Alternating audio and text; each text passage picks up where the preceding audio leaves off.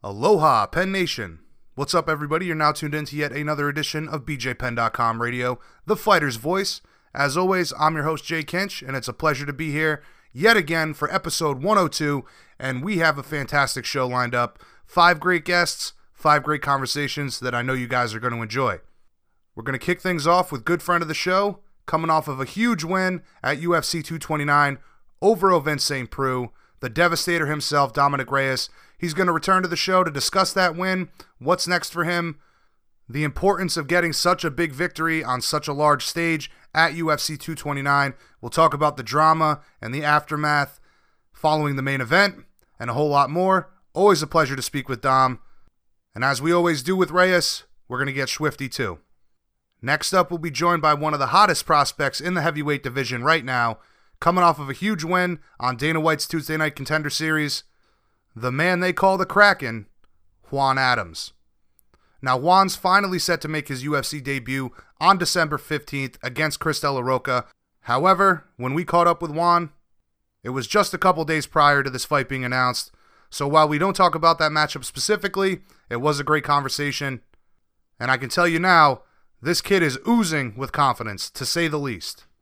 Next up after Juan Adams, we'll be joined by interim One Championship Bantamweight title holder, set to face Bibiano Fernandes on November 9th in Singapore, the silencer, Kevin Belignon.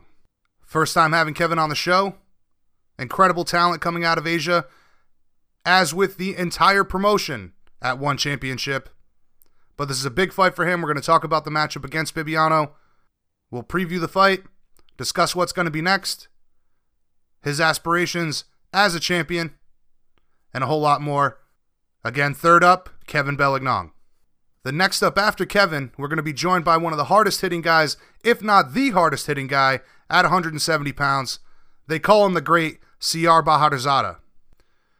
And while he hasn't been able to get a matchup signed yet, we're going to talk to him about why he believes he not only belongs in the elite at 170, but why he believes he can beat these guys and become the champion within the next year or so. He's had a string of bad luck that's kept him away from the sport. However, now he's healthy, he's ready to go and make a big statement in his return to action, hopefully sometime before the end of the year. And then closing out this episode, we're going to be joined by One Championship heavyweight king, UFC veteran, fought all over the world against some of the best guys in the business. First time having this gentleman on the show, and I got to tell you, it was a conversation that I truly enjoyed. Brandon the Truth Vera is going to join us to discuss what's next for him, when he'd like to be back to action. He's got something in the works. Couldn't tell us exactly who it is, but know that he probably will fight before the end of the year.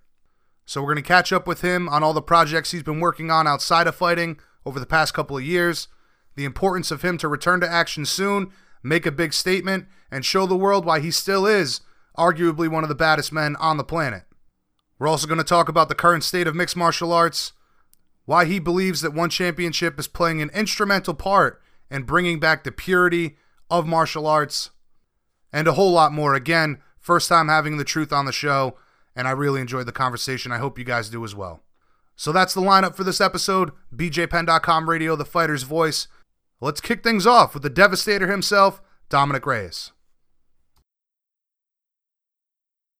Penn Nation, please welcome back to the show the recently number 6 ranked light heavyweight in the UFC, who most certainly got swifty at UFC 229, the Devastator himself, Dominick Reyes. Thanks as always for taking the time to join us, Dom. How are you doing today, man? Feeling fantastic, man. I got swifty. You sure did. You sure did. So listen, before we get into the details of UFC 229, first off, man, what did you do to celebrate that awesome victory? Oh, we just went out with the fam, friends, over at Chateau Nightclub in Vegas. Had a great time. Awesome, awesome. Now, you defeated Ovince St. Preux with a clean walk-off KO at the end of the third. Very impressive win. How happy were you with the finish overall? Couldn't have gone any better, man.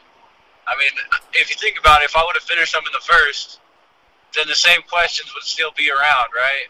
Like, oh, we don't know what he could do. We don't know about his takedown defense. We don't know about his gas tank. But since I got to go 3, I got to see what it feels like, and then also, answer a bunch of questions as well at the same time. Right. I think that's what made me I think that's what got me at number 6. Right, you got to silence the doubters, and you put the exclamation point on the end of the fight. Yep. Awesome, man. The walk-off was reminiscent of one of Mark Hunt's KOs. What made you so confident that OSP was done there? Man, when you hit the ball just right, or you tackle someone just right, and it doesn't feel like anything, just like, I hit the sweet spot. I knew it was, and then I saw his body, the way he was falling, and I knew it was over. And plus, I also knew how much time was on the clock. I knew it was less than 10 seconds, so any follow-up shots would just be unnecessary.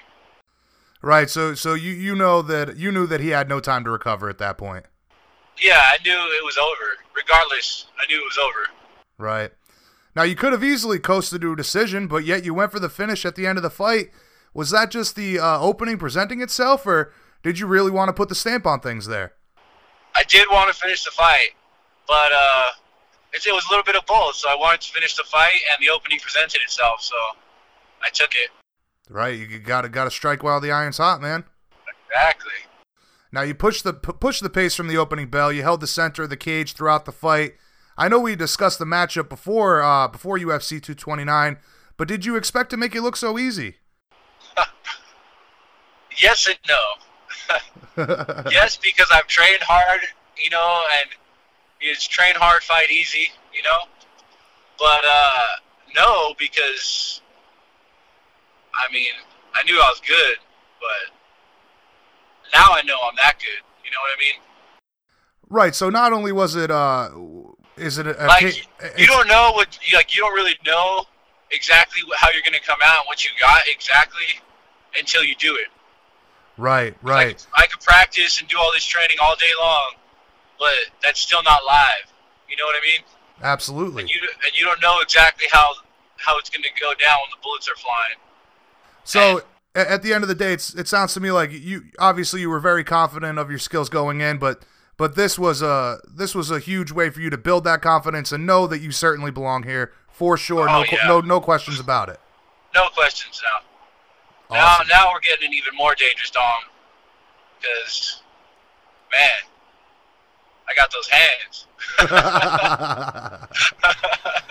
Now, we talked about the need for you to make a big statement on such a big stage, and of course you did just that. What was the reaction from the UFC and the fans so far? Oh, it's been tremendous, man. Tremendous amount of support. The fans are giving me a lot of love. Real recognize real. I have the style that people want to see. I fight with heart and determination. I'm very, very clean. I think is my thing, is I'm so clean with what I do. I'm not a sloppy mess out there just throwing haymakers and acting wild.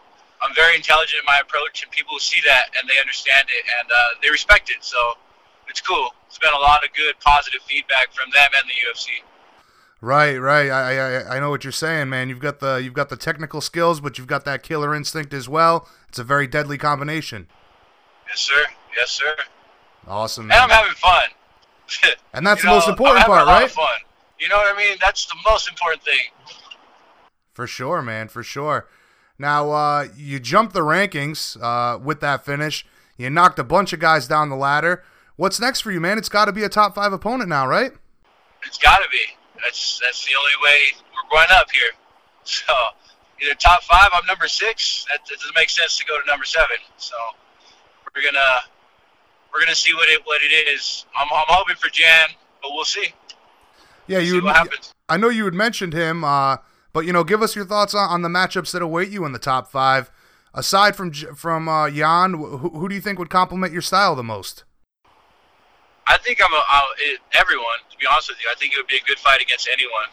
The top 5 is a murderer's row, and a lot of experience, a lot of technical ability.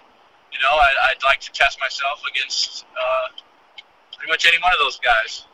Right. But, yeah. Just sign the contract. Because at this point, it's just testing now. Now it's like I'm trying to find that man. It's all a test. I want to see what the next guy's going to bring. You know what I mean? Like, I want to see the faster guy, the better grappler. I'm trying to push my limits on this thing. So I could absolutely, without a doubt, in my mind, know I'm the best. Right. It seems like we're at a point now where, like you said earlier, you've silenced a lot of the doubters, but you still have yet to face some adversity in there. Oh, yeah. Absolutely. Absolutely. Now, but, I mean, if we do it right, that'll never come. Yeah. I mean, if I train hard enough and everything, I'll be faster, I'll be sharper, I'll be quicker. I mean, I know there's going to be the day when that adversity comes, and I look forward to it. But the way we're going, it's a possibility it couldn't come. You know what I mean? Right. Well, that's what I was just going to say. I mean, at the end of the day, sure, you'd like to find that adversity and test yourself, but if it doesn't come, that's just as good, right? Yeah, for sure. A win's a win. Definitely. But I do want to be tested, though. I do. I want to see, what's up. Now, I know we discussed this before, about not climbing the ranks too quickly, but you've also made it clear that you're ready for the best, and you're ready for the best right now. Does it feel like you might be going from, only known by the hardcore fans to, like, overnight celebrity in the sport? That's how it feels, man. It really is. After that fight, I mean, everything's changed in a big way, in a positive way. But it's all been great, man. It's like finally getting that respect from a lot of different people instead of just the hardcore fans or people who more people know about me than the light heavyweight division right now, I think. Right. Well, I know I've maintained it. A lot of others have maintained it that most people that know anything about this sport truly think that you are the future of the division, but it must be nice for the other people to be finally Absolutely. recognizing that.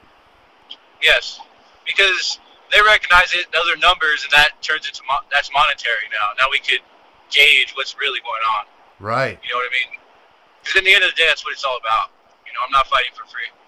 Yeah, right. It's prize fighting, man. You got to get that payday. Absolutely. Now, speaking of which, the last time we spoke, you were very excited to be on this huge card. You wanted to enjoy the rest of the fights, and like I said earlier, make that statement on this big stage. Before we discuss the shit show at the end, what did you think of What did you think of Pettis versus Ferguson? It was freaking awesome, dude. Probably like the coolest, weirdest, funkiest fight I've ever seen in my life. Like, that's a good way to put it. They were throwing everything, like weird spins. Like they were both spinning at the same time. They were bleeding, laughing, smiling. It was awesome, man. That's what fighting is right there. I know. I was with a bunch of my buddies, and we were flipping out at so much of the action there. And then Pettis drops Ferguson. Ferguson immediately goes for an Imanari roll. I'm like, what the hell's going on here? This is nuts. I don't think that was an Umanari roll. I think that was just a straight up combat roll. Just combat roll. You're hurt. Combat roll. True. Good point. But yeah, no. I'm gonna call that the champ roll. The champ roll. That's the champ life for Tony. Oh, that's awesome, man. But yeah, no. At the end of the day, great fight, and like you said, it had a little bit of everything, fantastic. And just Pettis at the end of that one round, putting his tongue out up at the camera, that delivered for sure. It all delivered. It was they earned their paychecks for sure. And going back to your own fight, because they entertained. Absolutely. And going back to your own fight, it's kind of funny that we're talking about this now because I was watching with a bunch of buddies, and a couple of them I would say are kind of hardcore, not the most hardcore fans that are out there. And when you and OSP went out, I'm like, hey guys, this kid's gonna take him. You watch. No. Yeah, and they're like, oh, come on. I've never even heard of this guy. I'm like, trust me, dude. Trust me, he's going to get him. He's gonna get him. Bro. Yep. You see that guy? And then when you won, I was like, fuck yeah, all right, awesome. That's what I'm talking about. I'm like the underdog, the favorite underdog, but I'm not ever an underdog. Right. It's so weird. Well, it's like you're finally building that momentum, man. And like I said, in no time, you'll be a household name and have that strap, so... I have no doubt, my friend. That's the plan, my friend. Hell yeah. Now, you and I had talked about Conor having a better chance than people expected. However, he got mauled and choked out there. What was your reaction to Khabib's performance? I felt like it was good. It was very good. I felt like Conor was letting his hubris take over by not respecting, Khabib's hands at all, just keeping his hands directly at his side. He got dropped and he earned it. Yep. That was his fault, 100%. Props to Khabib, for doing his thing, not being afraid to strike with him too, which was cool to see. But at the end of the day, he's Khabib, and he did what he had to do, took him down, controlled it, sucked his life out of him, and then threatened to break his jaw. Right. I don't think people realize that it, sure, there was a choke going on there, but it was the breaking of the jaw that was coming. Yeah, that's why he tapped. You don't tap. That kind of choke isn't choking you. You feel your jaw breaking. Right. So, and what do you want to do? Exactly. And I'll tell you, man, like you said, I mean, just Khabib dropping him, that said a lot about where Khabib was in that fight and Conor not respecting that.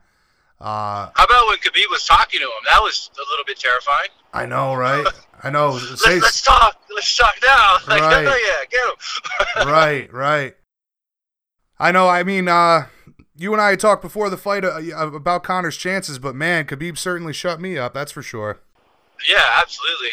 I think if I was expecting Conor to respect him more, I think that's why my prediction was the way it was. Right. I was expecting, serious Conor that really wants it, not Conor that has everything.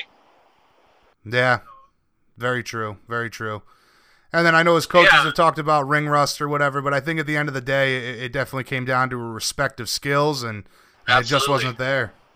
He's like, I fought Floyd. My hands are way better. His hands are terrible, blah, blah, blah. And then Khabib's own camp was saying his hands are too good. Like, we're not even going to try to catch up.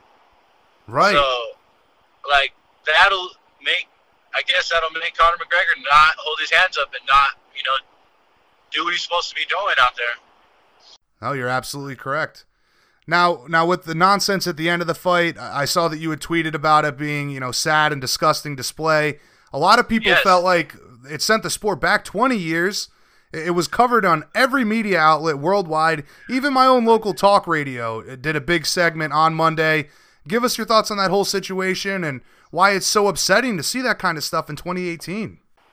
Yeah, man, it's not. Come on, man. What's going on here? We're professionals. I thought we were professionals. We're getting paid real money here. Like, what are you guys doing? Like, and he won. He won.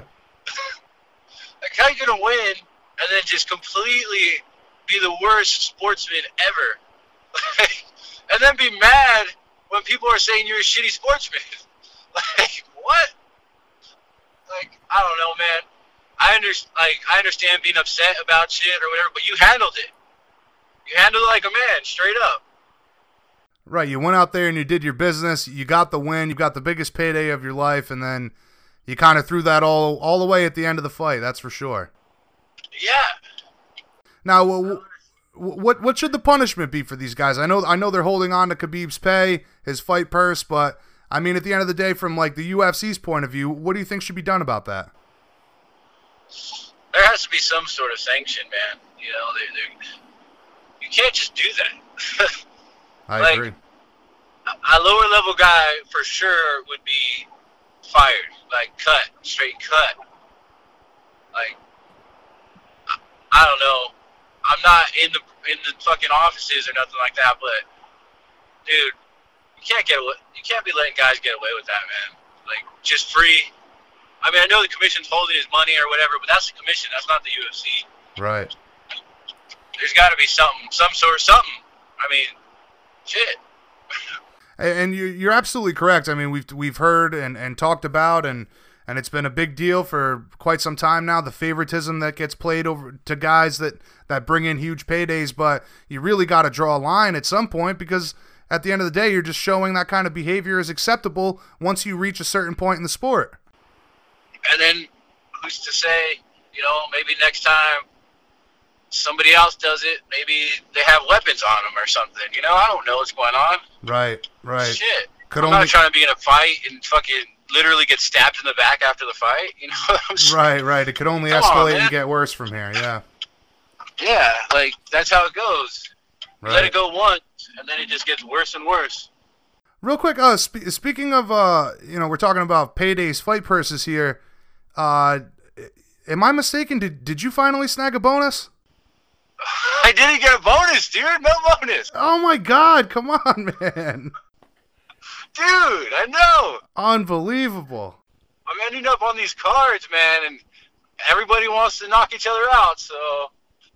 Oh, man. Well, I'll tell you what. Dude, and they didn't call it a knockout, so I couldn't, I don't know. I felt like that was definitely one of the performances of the night. Like, without a doubt. I don't know, that was a performance I put on there. Like, I made a real veteran of this game look like not a real veteran of the game. You know? Right. I made him look like a regular guy almost. Yeah, and it's tough too because the point you're making is fight of the night, you got to give it to Ferguson and Pettis. Absolutely. Derek Lewis with the comeback there, that was incredible. I think him more for his mic skills. Hey, you earned it. His mic skills were on point. Like, okay. Would you believe that his performance was shitty? It was a shitty performance, but he came out and knocked him out at the end, which was awesome. Right. It was awesome. But it was shitty overall. But then his mic skills killed it. So right. I think that's what that was all about.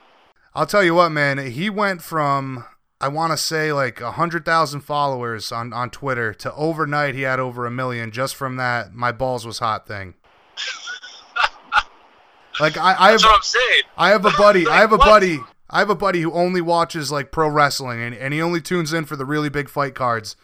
And he started tweeting me, "Oh my God, this guy's my new favorite fighter." I'm like, "Oh Jesus! All you got to do is go out there and say some funny shit these days." Yeah, pretty much, man. We live in the meme generation. Right. The gifs and the memes. So if you could come up with a catchy something, then all of a sudden everybody's like all over it. It's crazy. It's because if you can make it to a meme or a GIF, then you're golden. Right. That's it. Absolutely true, that's man. The formula. So I need to get on my meme and GIF game. You got to get Swifty, bro. I was actually hoping for that. I got to get Swifty out here, bro. I was hoping. Swifty. I was saying to myself, "Oh, come on, make a Rick and Morty reference. Make a Rick and Morty reference." Oh man, I should have, but I didn't. Hey, there's always next time, brother. Yeah, there's always next time, man. For sure, I'm gonna have another fight in the UFC. So. Right. All right, well, listen. At least we know that much. Of course. Listen, I know you're pressed on time here. Getting back to your own career, when do we see you fight again? I know you're healthy and ready to go, right? I'm semi-healthy. No major injuries, but I'm still swollen on my legs. Okay. Fight. So it's still another week of recovery, and then I'll be back next week. But yeah, I don't know, man. I wouldn't mind being an alternate on that Jones-Gustafson card. That'd be cool. That would be perfect. Yeah, I feel like that'd be good. Or next year, around March next year. All right. Speaking of which, my birthday's in December, so I don't want to Right, you got to enjoy that, man. Birthday. Especially after the year you've had, right? Yeah, I mean, I've had a great year. I jumped to the top 10 this year. I mean, I'm doing things I didn't think I could do, and it's really cool. And I want to enjoy it a little bit. Speaking of Jones and the Gus rematch, who do you have in that one?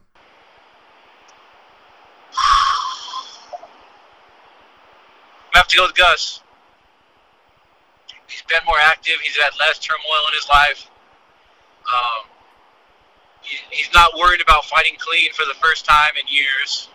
Right. So I'm going to have to go with Gus on this one. I know Jones is Jones. I get it, but there's a lot of factors here.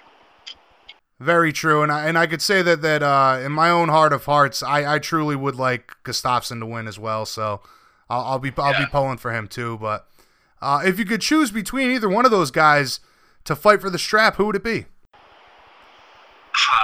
Even though I like Gus and I think he's going to win, it would be Jones.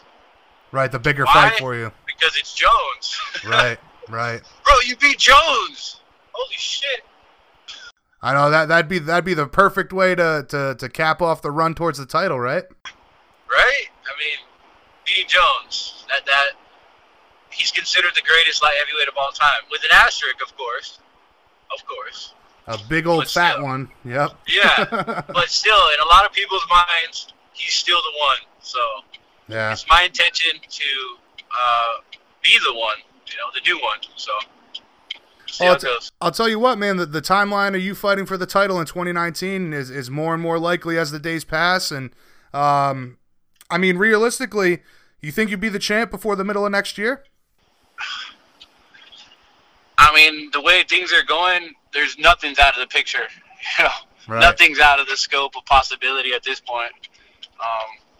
Anything's possible. I mean, I could be champ by the end of the year if one of them doesn't make weight and they want to keep me as alternate. Right. So, shit. Now, are you and your management? Are you guys gonna push for that? You're gonna put your name in the hat for that one for sure? I'll throw my name in the hat for sure. But I'm not gonna just do it on short notice. Right. It has to be something that I could. I've never gone 5 rounds. I mean, I've had 5-round fights, but I've never gone 5 rounds. So right. That's something I would really need to prepare for myself. I haven't had a main event or anything like that yet. So, yeah. Definitely would be something I would need to know in advance. Yeah, without a doubt. And, it would probably be to the UFC's best interest to build you up a bit, get you in that main event, and make those kind of moves before they really promote you in a title fight. But I think you're right. I'd agree with you there. But we'll see. Right. It sounds like you're ready to go now, though, as far as the title shot goes. I mean, after you fight and after you win, you feel like you're on top of the world. So I'm still sitting up there. Still haven't really fully decompressed from the fight. So right. It's gonna take a little while for a high like that to fade away, man. Yeah, I think so. All right, Dom, listen, it's been a pleasure as always, man. In conclusion, my man, tell all of the fans out there what they can expect from you going forward, why they need to join the team now, and why you're only getting started, man. Yeah, man, join the Devastator Army, man. I mean, I'm only getting better every day. I work hard every day. I'm still relatively young in the sport. And yeah, you know what you're going to get when you see me fight. You're going to see clean, swift strikes. I fight with relentless activity. And yeah, I'm there to finish. So if you enjoy good fighting, watch me fight, man. And you're not gonna be disappointed when your friends are rooting against me. And before we let you go, any shout outs or sponsor plugs, bro? Yeah, shout out my social media, Dom Reyes 24 on Insta. Follow me on Insta, man. That's where I do all my movements. I got my sponsors, World Gym, The Gym, Nutrition Edge High Desert, Stein Chiropractic, M2G, Married to the Game. Who else we got? Chateau Nightclub, 7th Street Pawn Shop, hooking it up. And, yeah, shout out to my family, my friends, and all you guys for tuning in. Awesome. Thanks again, brother. We'll chat again soon once something gets announced. Until then, enjoy the payoff from your hard work. Keep getting swifty there, and Cobra Kai never dies, man. No doubt. Cobra Kai never die. All right, brother. All right, peace. Talk to you soon, man. Later. Later. As you heard us discuss there, the sky is the limit for Dominick Reyes. In the words of Chris Weidman, join the team now. Truly an awesome performance against Ovince St. Preux at UFC 229. He's now ranked number 6, and like we talked about, a top 5 guy is in his future. And I think the entire division is on notice now. But let's keep it rolling like we always do. Coming up next, BJPenn.com radio, the fighter's voice. UFC heavyweight prospect, the man they call the Kraken, Juan Adams. All right, Penn Nation, please welcome to the show undefeated heavyweight prospect and one of the most promising guys to come out of Dana White's Tuesday Night Contender Series, the man they call the Kraken, Juan Adams. Thanks for joining us today, Juan. What's the good word, man? Man, everything's going good. Training's going great. Looking forward to everything the future has to offer for me. Just signed a great sponsorship, so everything's going well. Awesome, man. Awesome. Before we jump into things, where are you calling us from today? Are you down in Texas? Yeah, I'm in Houston right now. I'm actually at a little bake shop eating right now. got a little special, trying to keep the weight down, you know. Well, that's one of the beauties of being a heavyweight, right? You get to grub out a little bit more than the rest of the guys. Not really. I walk around at about 295, so I got to be able to, you know, accept short notice fights at all times. We're trying to get that down to about 285 walk around weight, but it's been a struggle. So interesting. So is that something that you plan to maybe look at the dietary needs going forward to try to keep that weight down, like you said, to be able to jump on those short notice fights? Yeah, we definitely do want to do that. So ideally, you know, 2 weeks out, as long as I'm within about 20 pounds, 2 weeks out, the water cut should take care of that. You know, I usually drop 17 in pure water, you know, the last week of a fight.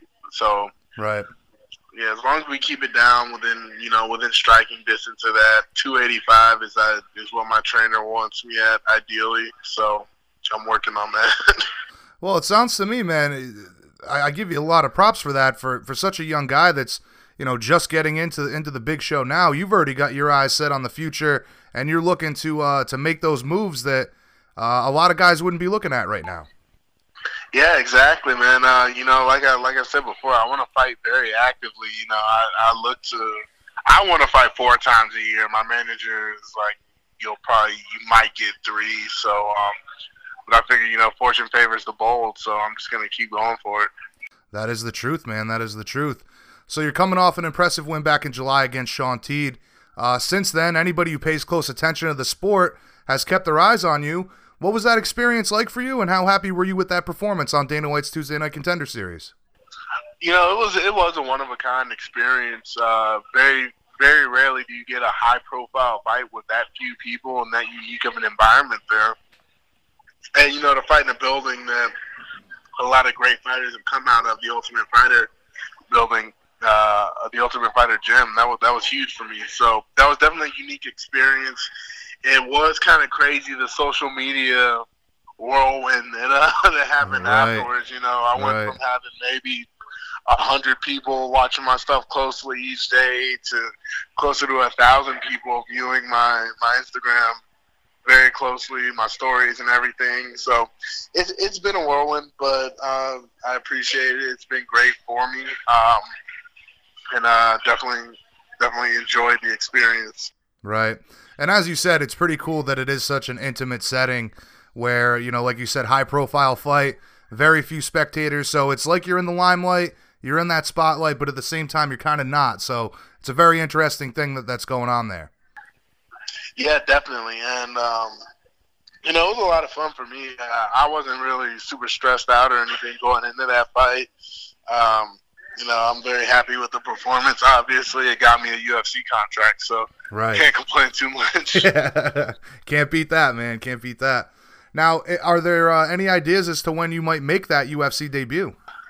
I have signed a contract. We're waiting on the opponent to sign it, but till then, I got to keep it pretty hush-hush. But we're, you know, I've signed a contract, and it will be happening very soon. So. Awesome. Now, I saw you put on Twitter, you put out a poll to see who the fans wanted you to make your debut against. What were the results, and might this contract have to do with anything regarding that poll? Well, I can't say if it has anything to do regarding the poll. Okay, but fair enough. The results of the poll it was actually pretty split. I think Chris De La Rocha won the poll by about like 6% of the voting, and then, you know, then second was Junior Albini, and then third was, I got a lot of really weird requests in there for number 3. Like, one guy was saying I should fight Walt Harris, another guy was saying Justin Willis or something like that, and I think the other one guy said I should fight Junior Dos Santos, and I'm like, you guys can't have me fighting the top 10 guy for my UFC debut. It just doesn't work like that. But, you know, I appreciate other people's confidence in my abilities. Not very many people are more confident in myself than I am, but the results of that poll showed there's definitely a few out there. Well, that's a good thing, man. That's a good thing. But at the same time, like you're saying, you also have to be realistic about it.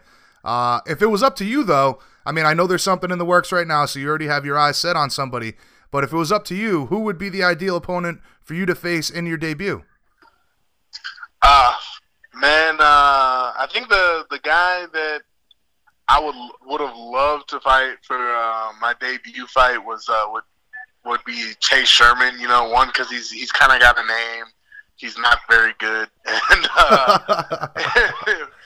it would have been a pretty, you know, he's decently rounded. Has horrible cardio, but it would have been a really fun fight for me.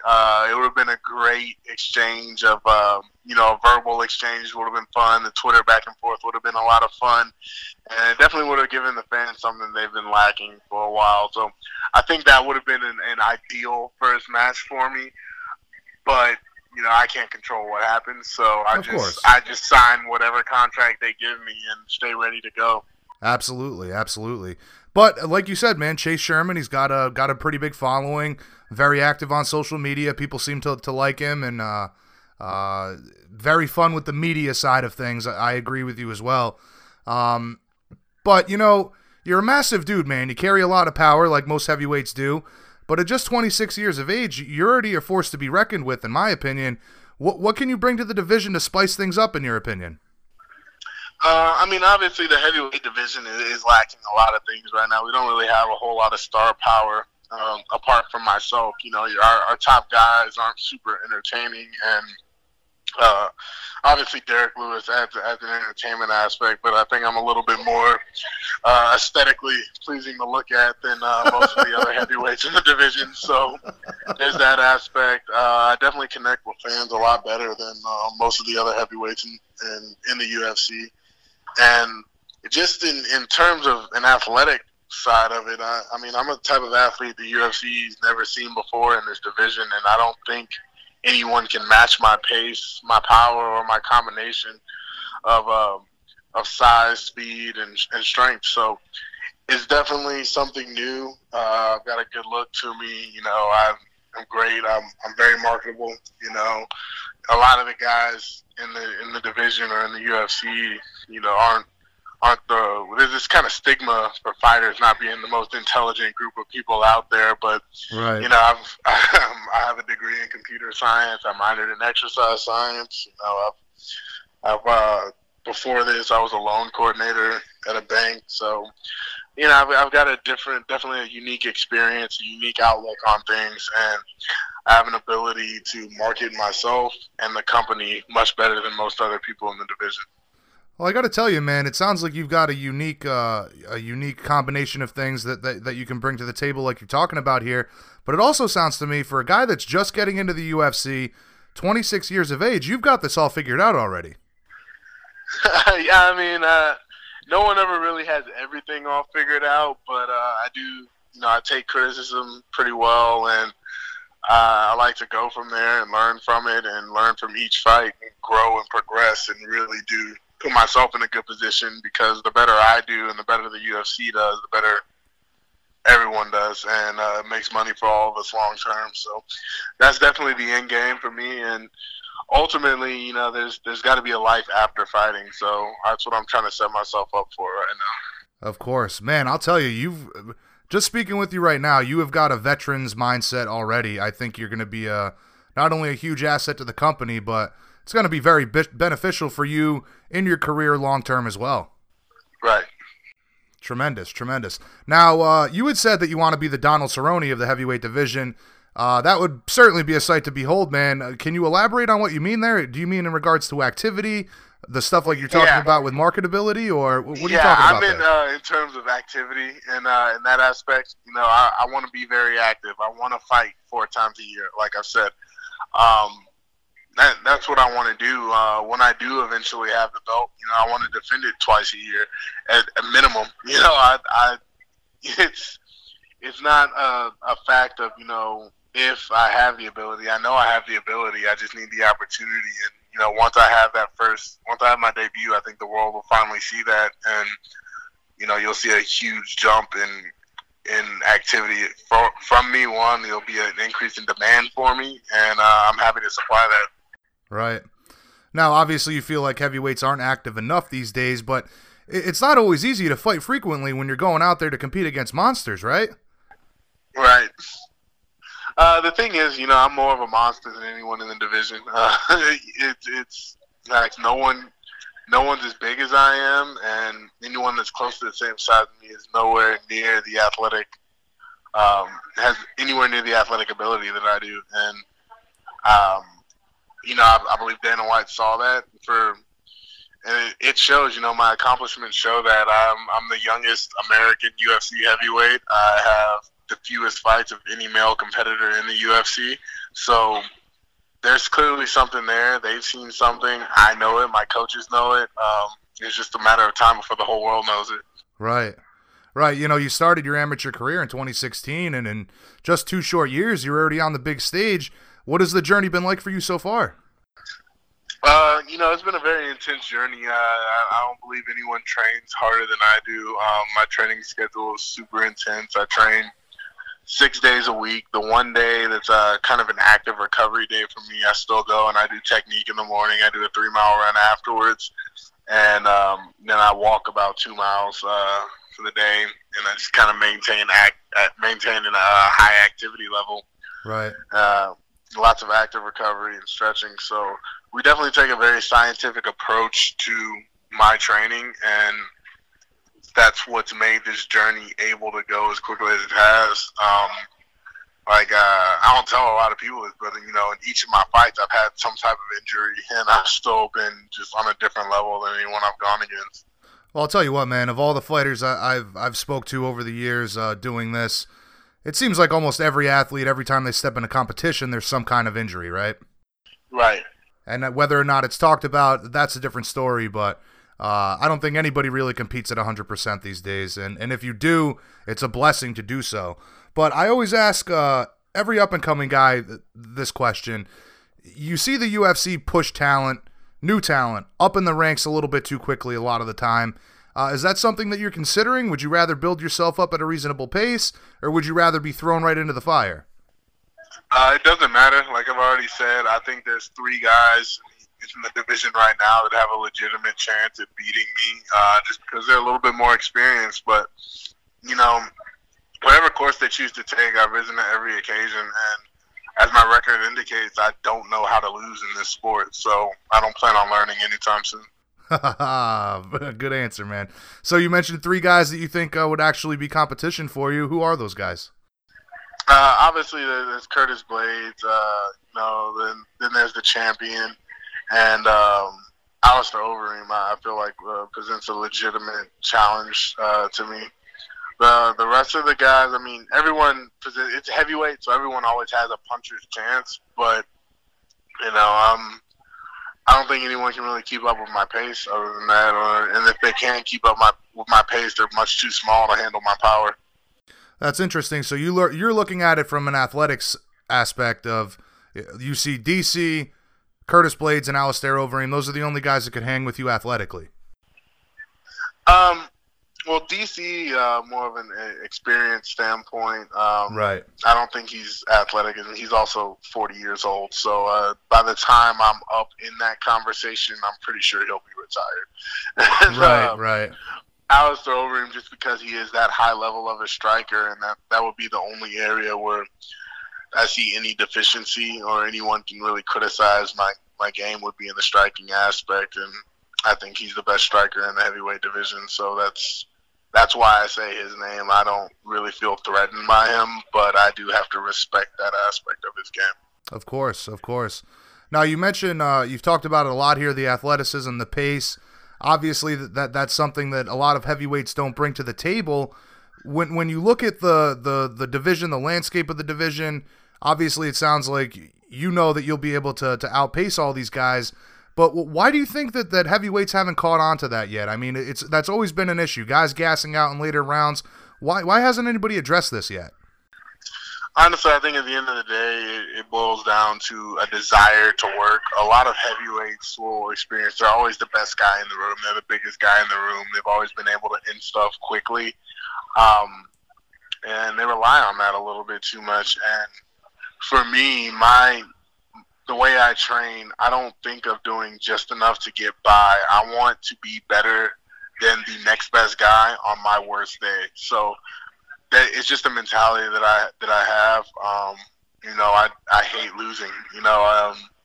When I wrestled collegiately, I didn't achieve the goals that I wanted through there, and I worked really hard for that, but even that wasn't enough. So there's always going to be times where circumstances don't favor you, and I want to make it to where in this sport, even when those circumstances do arise and I'm not at my best is still better than anyone else. My not best is still better than anyone else. So that's just the mentality that I have about it, and I don't train to be the best on my best day. I train to be the best on my worst day. Right. Well, I'll tell you, man, you're definitely oozing with confidence here, but just to change gears for a moment, I'm wondering, do you have a temper, man? How did you get the nickname the Kraken? I don't really have a temper. I got the nickname the Kraken. It's there's actually two parts to it. One, I really love Kraken rum. I drink it a lot. When I'm not training, I drink a lot. And the other one is people were rolling with me or sparring with me, and they just say it's like being dragged to deep waters. You know what's going to happen. There's not really a whole lot you can do about it. And I'm also so large, the mythology behind the Kraken is a large beast roaming the seas and dragging ships to their death. That's what it's like rolling with me, just this big insurmountable force. And that's what I do. I just drag people to deep waters and take the life from them. Wow. Interesting, man. And I certainly get a kick out of a guy who appreciates the sauce. So yep. That's awesome, man. You get it cracking with the Kraken, it sounds like. Exactly. That's how it goes. All right, so real quick, man, I know it's, again, the confidence thing. It sounds like you're probably your own biggest fan, but who do you admire? Who are some of the athletes that you look up to in this sport? Oh, man. That's kind of a tough one. I definitely always looked up to Anderson Silva when I started watching MMA. I really liked Randy Couture just because he was a wrestler, and I'm a wrestler, obviously. But I just appreciate talent whenever I see it. So Conor McGregor was. Although I might not be a fan of his antics, I definitely appreciate what he's done to elevate the sport. People like that, and Uriah Faber, obviously.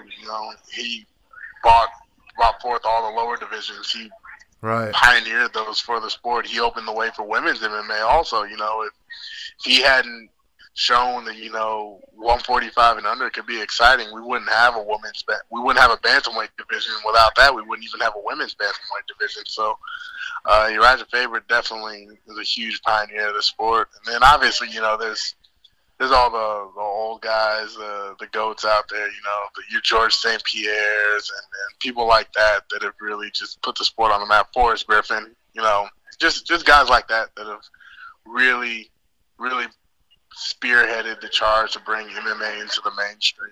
Right. Well, that's an interesting point. I've never heard anybody make the connection there between Uriah Faber and the women's division. That's very interesting. But just to stay with this for a moment here, in regards to your future, and I'm interested to know, have you put any thought to what you want your legacy as a combat athlete to be all about? What's driving you as a fighter? I really do want to be remembered as one of the best, but my legacy, I want to be the guy that was, the kind of in that first wave of a new breed of athletes to enter the UFC. And I want to take this sport from being about, just guys that can fight to athletes that can fight, and bringing in more athletic fighters and just making it more exciting, Right. Now, I know you mentioned McGregor there for a moment, and I know you're talking about the marketability and all those things, but when you look at the era of trash talk that we're in, is that something that you plan to embrace, or you're going to try to stay away from that kind of stuff? If somebody engages me in it, I'll do it. I have a different kind of style of trash talk. I don't really like to talk about things that I'm going to do. I talk about things that I've already done. So, you might see some of it after a fight or leading up to it. If a guy, forces my hand, I'll go down that road. But right. At the end of the day, it's about me. The show is about me. I'm the main event. I'm the main attraction. So I don't really care about anyone else. Right. So I don't even watch film of my opponents because I would actually feel bad about what I'm going to do to them if I humanize them too much. So I don't like to think about them. It's all about me. Wow. I'll tell you, man, again, I can't say it enough. You have got a champion's mindset already, and I'm certainly looking forward to your debut and all the future has in store for you, man. You've been more than generous with your time. I know we went over a bit here. Again, you're a very exciting addition to the roster, as I mentioned earlier. In conclusion, man, tell all the fans out there what they can expect when the Kraken finally makes his debut and, throughout your ascension in the UFC towards the gold. All I can say is going to be everything you'd ever hoped a heavyweight champion would be and more. So I'm going to change everything you thought you knew about fighting. All right. And the debut will be this year? Yeah, it will be this year.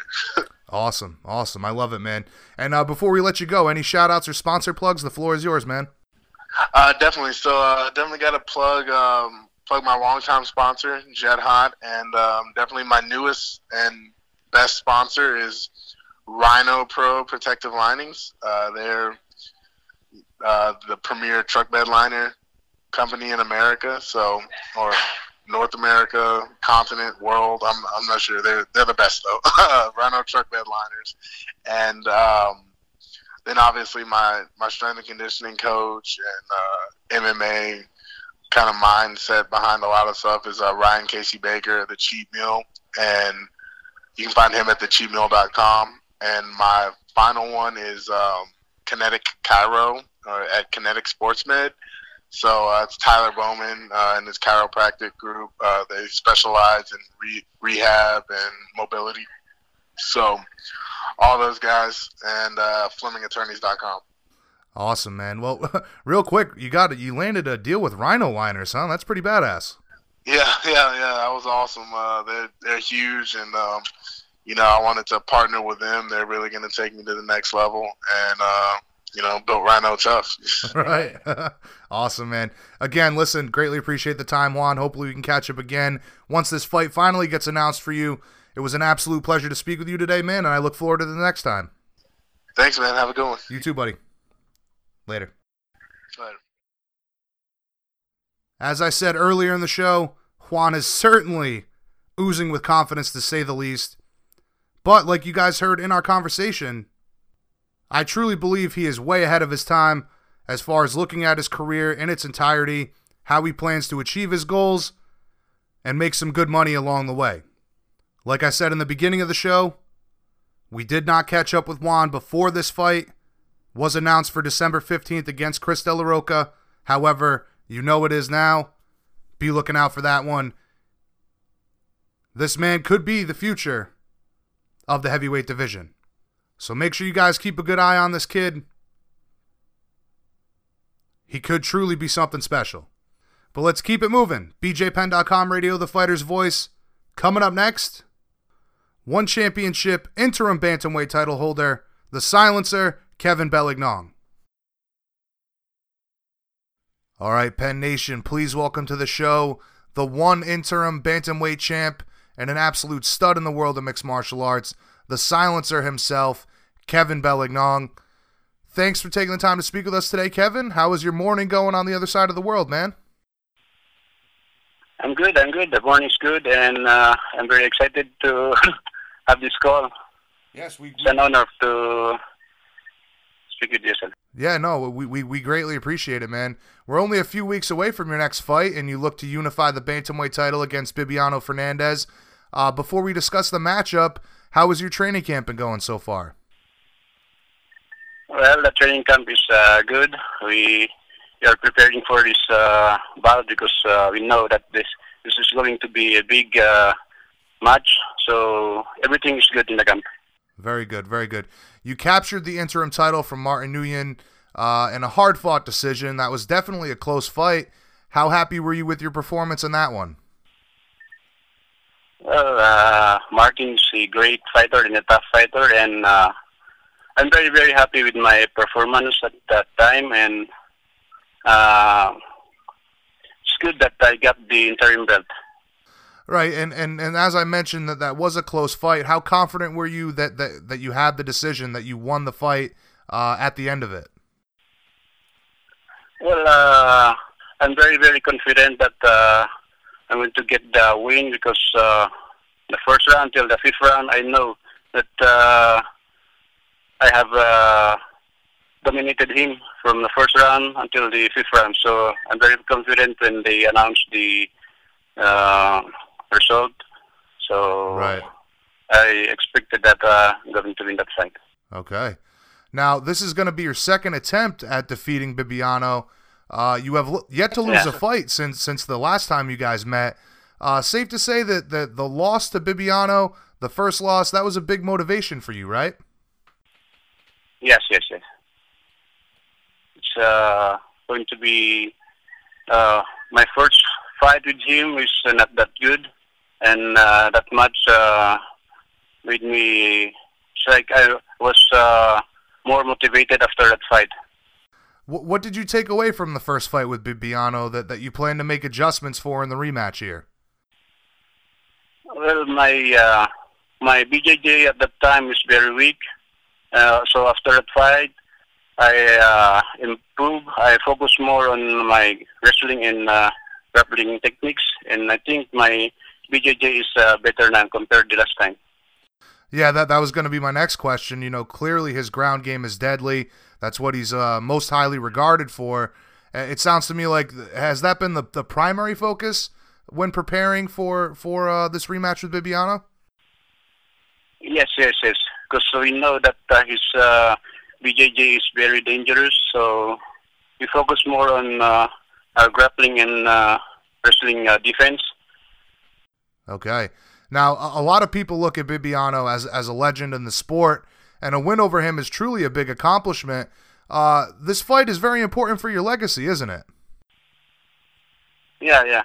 Because if I'm going to win over Bibiano, then it's going to be a history because he's the longest reigning bantamweight champion in our division. So it will be a history if I win over him. Now, would a win over Bibiano, would that be just as big of an achievement for you, regardless of the title being on the line?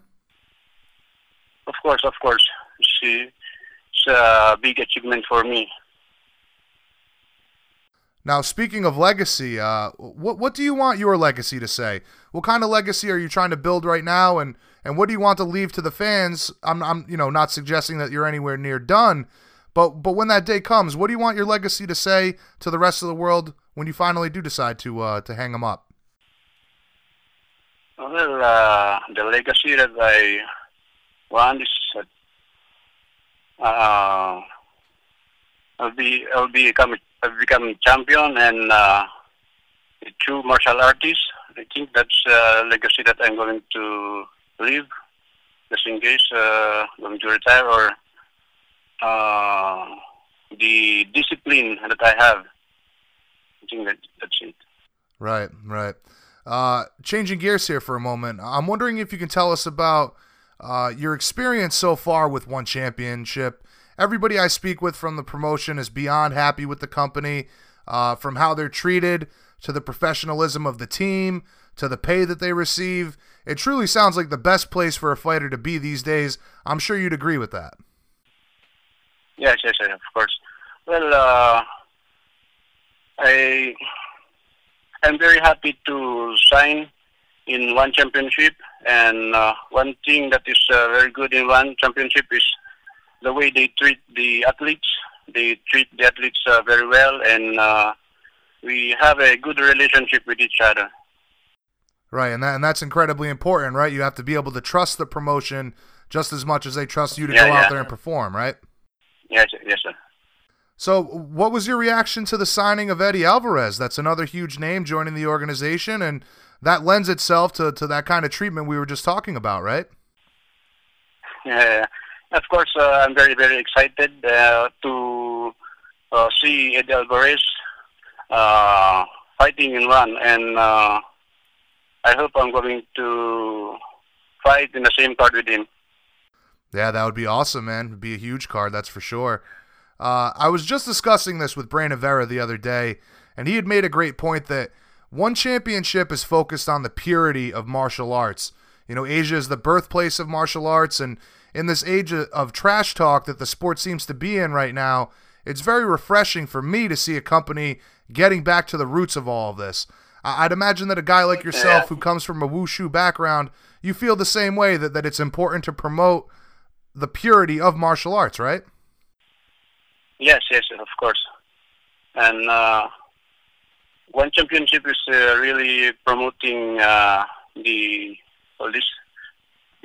different kind of martial arts. Especially they're promoting martial arts to show the fans how is martial arts helps their lives, or it's like they're promoting martial arts to show sportsmanship. I think that's it. Right, the sportsmanship, and I think what you're getting at there is that it's not just a discipline, it's a way of life. Yeah. Now, speaking of wushu, for years we've heard that traditional martial arts like wushu aren't effective for MMA. You clearly have been an example to why that isn't true. Do you feel like more traditional styles have a place in this sport? Well, wushu has two kinds. Wushu has the combat side, and the other one is the form. So we train the combat side. So, and we find it that wushu is very effective inside the cage. So we really train wushu to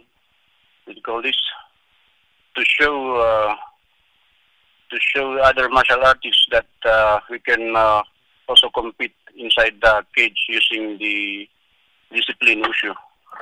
Right, and I know you're talking about the difference between the combat side of it and doing the forms, but do you still practice forms today? No. We just focus on the combat side. Okay.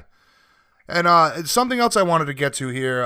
Everybody I've spoke with, again, from One Championship, they talk about how much the company gives back to the communities in which that they have these shows. And I know that guys like Angla Unsang, Angela Lee, Brandon Vera as well, they all enjoy giving back to the communities. Like Brandon Vera was talking about all of the work he's doing in the Philippines to help the community. Has it been the same situation for you? Yes, of course.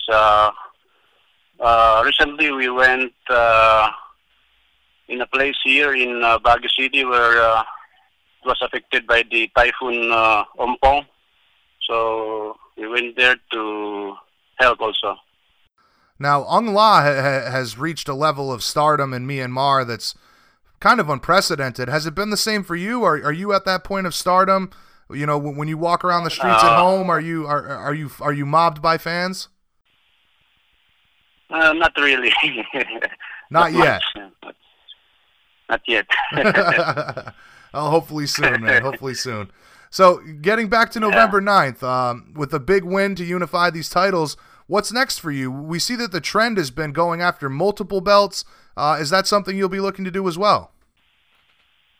No, I think I'll focus on my my division. So gonna stay on my division. So for me, I really want to win this match on November 9.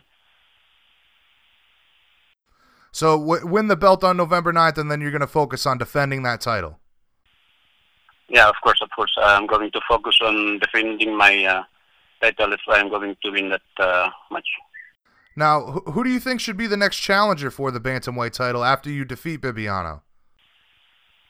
Well, I don't know. I have no idea yet. Now, since Bibiano's been the longest-running champion in the company, would you be open to giving him an immediate rematch if he requests it?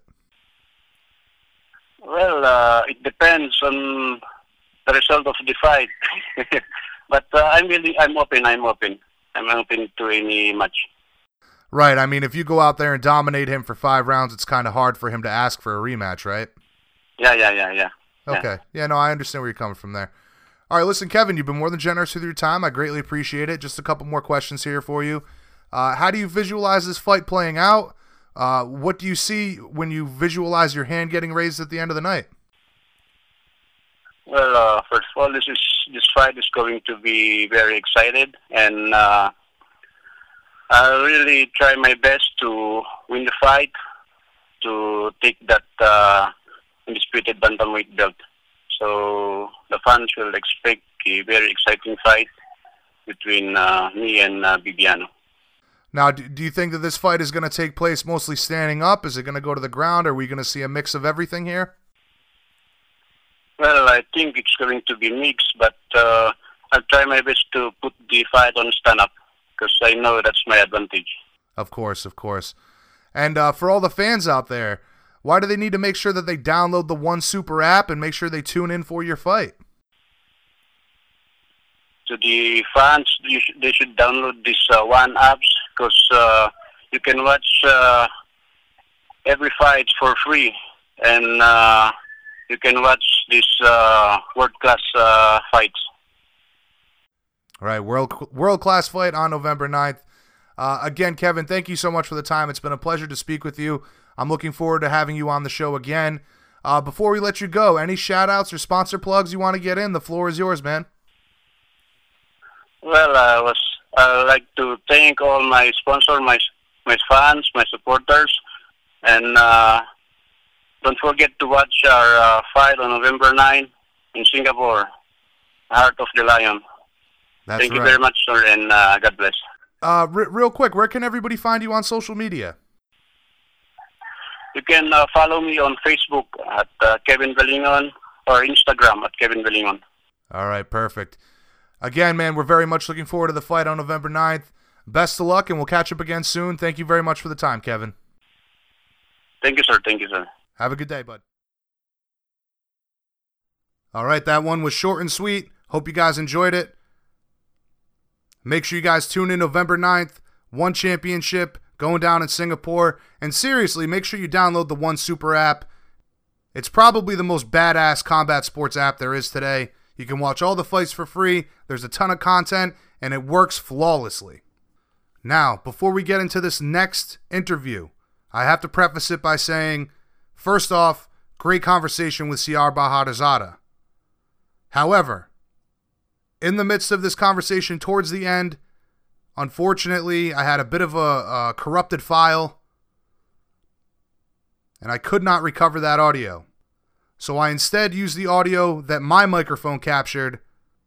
It's jacked up levels, doesn't sound the greatest, but it is what it is.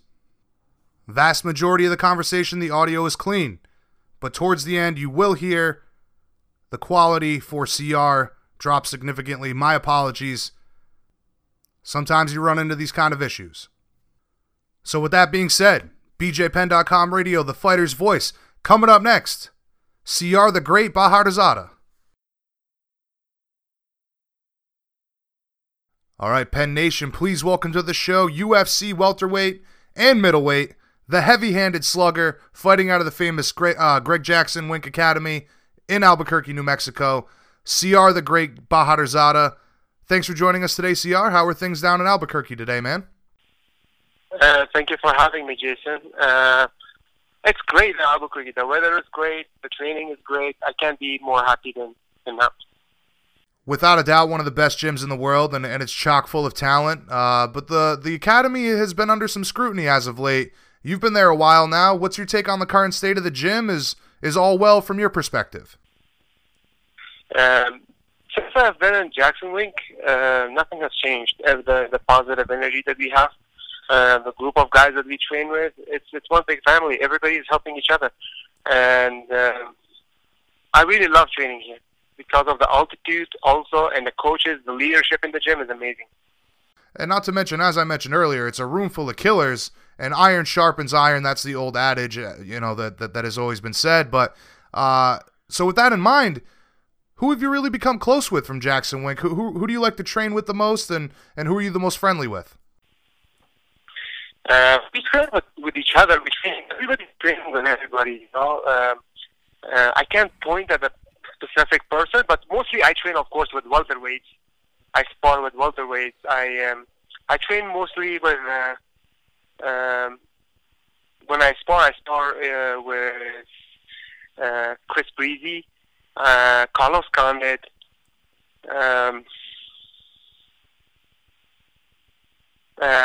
Platinum Mike Perry. Right. Who else?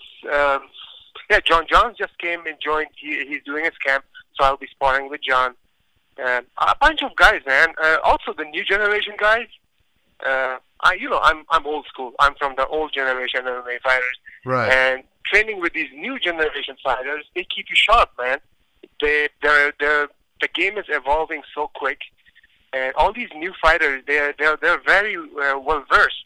So training with these new fighters is also getting us sharp. So everybody has its own advantages to train with. The pro fighters, the ones with a lot of experience, and the young fighters. So it's a great place. Right, and just like you're saying, it's always good to be around those veterans and some of the legends of the sport to train with them, but at the same time, to be around those up-and-coming guys, like you said, it keeps you on your toes and makes you understand just how quick this game is evolving. Absolutely. So what's the good word with you, man? You've been out of action since April of this year with a KO win in Atlantic City. You snagged a bonus that night as well. What's next for you, man? When would you like to get back in there? Good question. Since I fought in April, I took a week or two off, and then I right away flew back to Albuquerque and started my camp. I knew that something would pop up and that I would be able to jump in and take the fight. Unfortunately, it's been 7 months now that I've been training, 6-7 months, and nothing has come up yet. So, and I'm at a point that it's really frustrating. I've been in camp for 6-7 months, but I understand that Sean Shelby is really busy with getting so many fights and all the cancellations. But also, I'm a little bit disappointed in top 15, in welterweight top 15. They are. I wouldn't say they are scared, but they are so scared of not losing. Right. They're scared of losing. Nobody's thinking about winning. They're scared of losing. People who are scared of losing, I know for a fact that if I face any one of them, I will smash them, because if somebody's scared of losing, they're not gonna go to the very end to win. They're gonna look for a door when they start to cook. So I'm excited for that. But also, the top 15 has to know that my time is coming. This is now. When I got injured after the Paulo Thiago fight, I broke my right hand like 7, 8 times, up until the next fight that I fought Dong Yoon Kim. Wow. I broke my right hand 7 or 8 times, all in sparring. But then all these broken hands set me up that I couldn't train on the ground because I had cast on. But I would keep my stand-up sharp and do my stand-up skills. So when I fought Dong Yoon Kim, I was like, my cast was just off. I didn't have enough wrestling under my belt. And that fight was horrible in Japan.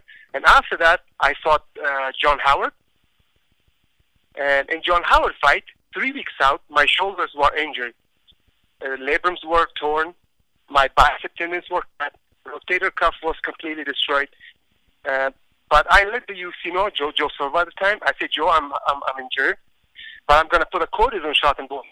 And you don't have an opponent for John Howard. I will still fight because I want to show up. I told you guys I signed a contract that I would fight. I will show up. So when I went in there and fought, after the first 30 seconds, my shoulders were like spaghetti. I couldn't even pick my hands up to block the punches. That's how tired my shoulders were, because they were completely destroyed. They were torn. I didn't know this until I went to Holland and took a MRI. My doctor was like, "Your shoulders are completely destroyed. We need to do surgery." So he did surgery on both shoulders, and I was out for 2.5 years.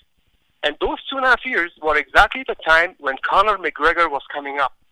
Right. And he introduced the UFC to a whole new target group, to a whole new people, mainstream people, and all those new fans, they don't even know me. They haven't seen me fight. They don't know me. They're not backing me up at the time.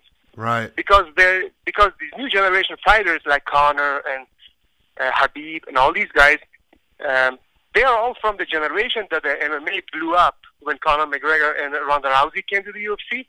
UFC got a bunch of new fans, and I was out for 2.5 years at the time that UFC was growing enormous, like really fast. And when I came back 2.5 years later, I fought Brandon Touch. I beat Brandon Touch round, and after that, I got sick. I got really sick. I was out for another 1.5 years. Then I fought in Holland at middleweight. I knocked out my opponent in Holland too. Then I got sick again, and I figured out what it was. It was all overtraining. Overtraining to the point that my body was completely burnt out. Right. I had a burnout, and I couldn't train for a very long time. But now I have everything under control. I'm listening to my body. I'm periodizing my training, and I'm back. I have three finishes in my last 3 fights, and I've learned from my mistakes. Now I'm ready for the division. Anyone they can put in front of me, fine. If a top 15 guy takes my fight, they know that it's a high risk, low reward fight. I understand that, but somebody has to. How did they get into the top 15? They had to fight somebody ranked, right? When they were not ranked, somebody took their fight and fought them, and they got ranked. They beat them, and they got ranked. And these fighters have to let other fighters come to the top 15. At least give them a chance, and not like close the door and say, "No, he's not. Fight him." This, that. I think it's bullshit.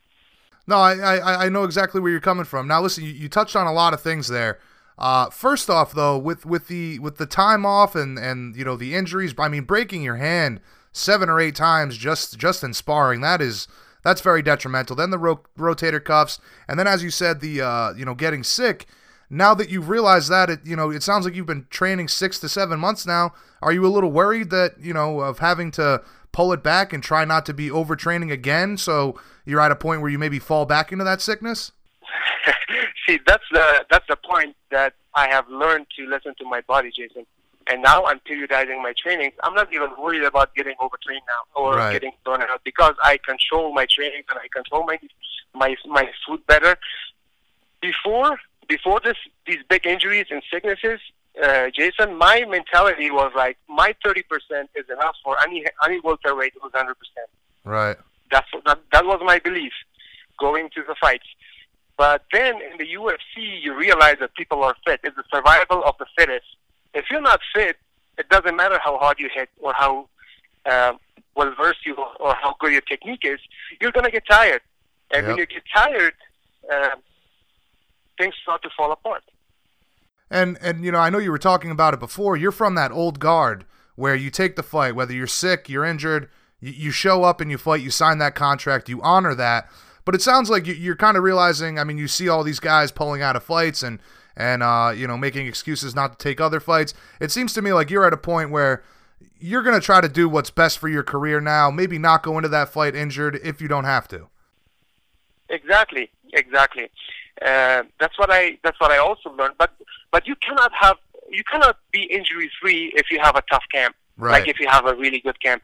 There will be injuries, but I'm talking injuries that completely shut you down from training. Like when my shoulders were hurt, the last 3 weeks, all I did was jogging and throwing kicks. I didn't even throw a hand. Right. Yeah, that's tough, man. That's tough. Last 3 weeks, So being tough is not enough in the UFC. You have to be smart. You have to have had a good camp. Like minor injuries happen all the time, but big injuries you have to be careful that no big injuries happen. So at this point, right now, I'm training for 7 months straight. I'm in camp. I'm ready. I'm sharp. I'm just waiting for an opportunity to pop up and take the opportunity. Now, real quick, just to touch on something else that you had said earlier, considering all the time off from competition, starting back in 2013, right now, I'm sure that you feel like you have all this time to make up for, right? I mean, like you said, the sport had this huge expansion in fans, and you missed out on that wave where you could have been riding on that, and you could have, built yourself up to potentially champion or contender status by now. I'm not worried about becoming a champion or whatsoever. It's just a matter of time, Jason. They will have to take my fight at one point. Right. But I know that I called them out, and they didn't take my fight. It took them very long to take my fight, so it gives me 1-0 when we fight, whoever it is. Now, top 15 or top 10, I don't care who I will be fighting. I know that I'm 1-0 already when I go to the fight, because they know that when I come there, I'm coming to fight, and I don't run around. I'm not a businessman. I'm not a salesperson. I'm a fighter. When I get in there, I come to fight. Now, going along with all of this, you've been very active on Twitter, calling out the top 15. You've made some funny statements, which I'll get to in a moment. But first, let's start with Jorge Masvidal. And let me preface this by saying Jorge is a good friend of the show. But what made you choose him as a target? I honestly believe that Jorge Masvidal was a warrior. Because he has had street fights and this and that. And I was supposed to fight him at one point. That's right. You guys have unfinished business from back in 2016. Exactly. And I got sick 3 weeks out to the fight. Actually, my opponent got canceled, Claudio Silva, and he took the fight. Jorge Masvidal took the fight. He wanted to fight me. I took the fight. I could have said no because he was higher ranked at the time. Right. I could have said no to him, but I was happy that he wanted to fight me. I took the fight, and I got canceled, and he stayed on the card, and he kept winning his fights, and now he's ranked, and I'm not. But I'm back now, and I asked him to take the fight, and he's not taking the fight. And he has he has a losing streak, 2-fight losing streak. I was like, I'm doing you a favor. I'm giving you a good fight. I'm a stand-up fighter. I'm a warrior. You're a warrior. I'm giving you a good chance to come back, like 2 fights. Let's put on a show. Let's put on a violent fight for the fans. That's all the fans want to see. Knockouts and blood and violence. Let's do it. I think he's the kind of guy that will stand and bang with me. That's why this fight excites me. If Masvidal takes this fight, which I believe he's not gonna, he'll be in trouble. He knows he'll be in trouble. Yeah, fist, the size of my fist is bigger than his head. So keep it at that. Oh, that's something I was going to say. He's a very scrappy guy, and it sounds like you have a lot of respect for his fighting style. But I'd imagine, just like you're saying, a fight between you guys, that would be an incredible show for the fans. Absolutely. Anytime Masvidal is ready, I'm ready now. If he wants to fight him at 29, I'm ready to fight him. He better step up. Right. Now, he's been very clear that he only wants to fight a ranked opponent. And as we've talked about at length here, I understand your frustrations of guys not being willing to give somebody an opportunity that's not in the rankings to get to the rankings. But at the same time, you have to understand his perspective as well, right? I understand his perspective, but I was hoping that he's a warrior and he would take that fight. Right. If I'm in top 15 and there is a warrior that has won everything that's coming up, like decisively finish people and comes up and challenges me, I will take the fight. I'll take the fight. Now you've also said plenty about the top 15 having 4 lips and they bleed for 7 days. That was pretty funny. But it sounds like, man, over this course of the 6-7 months, you've been campaigning for a top 15 guy, and they just haven't given it to you. No, they're not, and I don't know what it is, man. I'm ready for the top 15. It's not that. Here's the thing, Jason. People think that I'm one of those guys who just signed with the UFC and who's from this new generation. He just had 2-3 fights. It's not true. I'm 26-4. I'm 24-6. Excuse me. I'm 24-6. I've fought in Japan. I've fought in Brazil. I've fought in the times that way back in Europe for a decade. I'm a veteran, man. I'm not one of these new guys that come to the UFC and they ask for big fights after 2-3 fights. I'm not one of those. You have to look at my record. Right, and I'm unfortunately, a veteran, man. I deserve to fight a big name. And unfortunately, it's that time away that's really been, playing against you here. I agree, man. Ever since I saw your debut against Paulo Thiago, I was like, holy shit, this guy's going to be a force to be reckoned with. And I mean, that was back in what, 2012, 2013? 2012. I agree. I've had a streak of bad injuries and tough luck, but it's fight game. I'm not complaining about the tough times that I've been through. It has shaped me to the person that I am, right. And I embrace it. And my body feels like 24. I'm training 4 times a day. Which 20, 22, 23 years old fighters train 4 times a day and 5 days a week? Yeah, that's pretty crazy, man. Not many. My body's new because all these years that I have been sick and injured, I didn't train. So there's not much mileage on my body. My body feels new. I train 4 times a day. I'm in a great shape. I'm just waiting for somebody to give me a chance and fight, man. That's interesting though. For a guy that's worried about overtraining, you're still training 4 times a day. That sounds pretty crazy, man. I do because I believe. Here is the thing, Jason. Even though this fight is not happening, like I'm waiting for such a long time, I have faith. I have faith in myself, and I have faith that at the end of the day, everything will be all right. If I'm not ready for that next step is not going to come. Right. But these 6 months, I've been wrestling every day, Jason.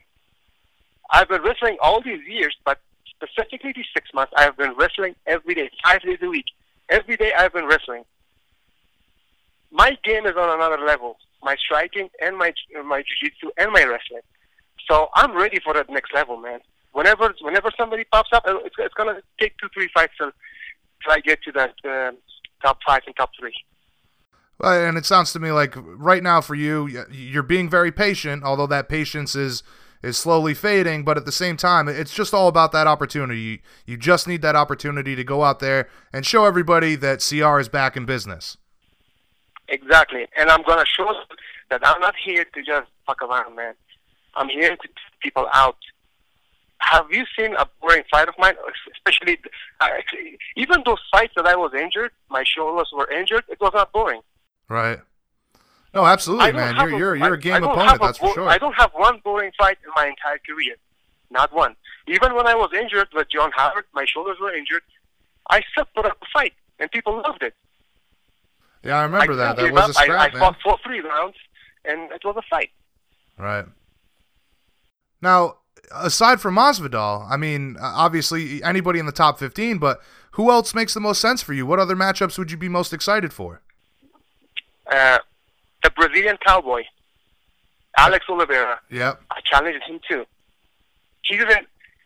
Man, these guys like Alex Oliveira, I guarantee you, he's not gonna last the first round with me. I love his fighting style. He's wild and he's aggressive, but he's not gonna last more than a round with me. There's no way. There's no way in hell he lasts more than a round with me. Same thing. Like I respect Robbie Lawler a lot. He was a former champ. I really respect him a lot, but I would like to fight him too. I think his style and my style are pretty similar. Only he's southpaw and I'm regular stance. I think that will be a great war. That will be a very interesting fight to fight Robbie Lawler. And even Robbie Lawler, I would love to fight Robbie Lawler too.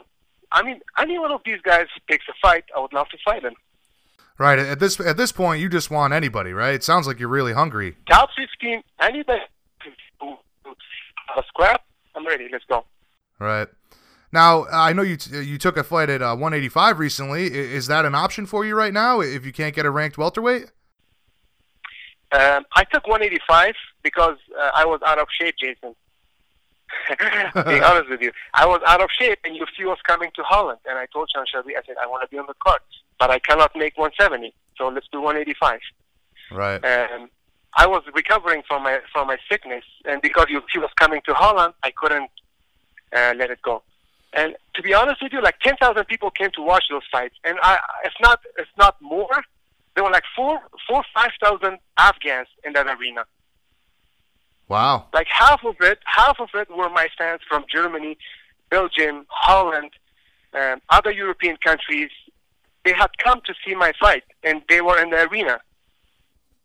You know, and that's another great point. There was only Steven Struve and me from Holland in that card. Yeah, I was going to say, man, that's a great point that I think you should probably start mentioning in regards to the matchmaking, people not wanting to take the fights against you. You have a big international appeal. Like you said, you fought in Sengoku, Brazil. You fought all over the world. You come from one of the best striking gyms in Holland. You have a pretty big following.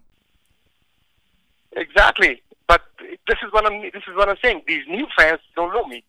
So every time I put something on Twitter, they're like, who's this new guy? You know what I mean? Right, but little do they know you've been there the whole time.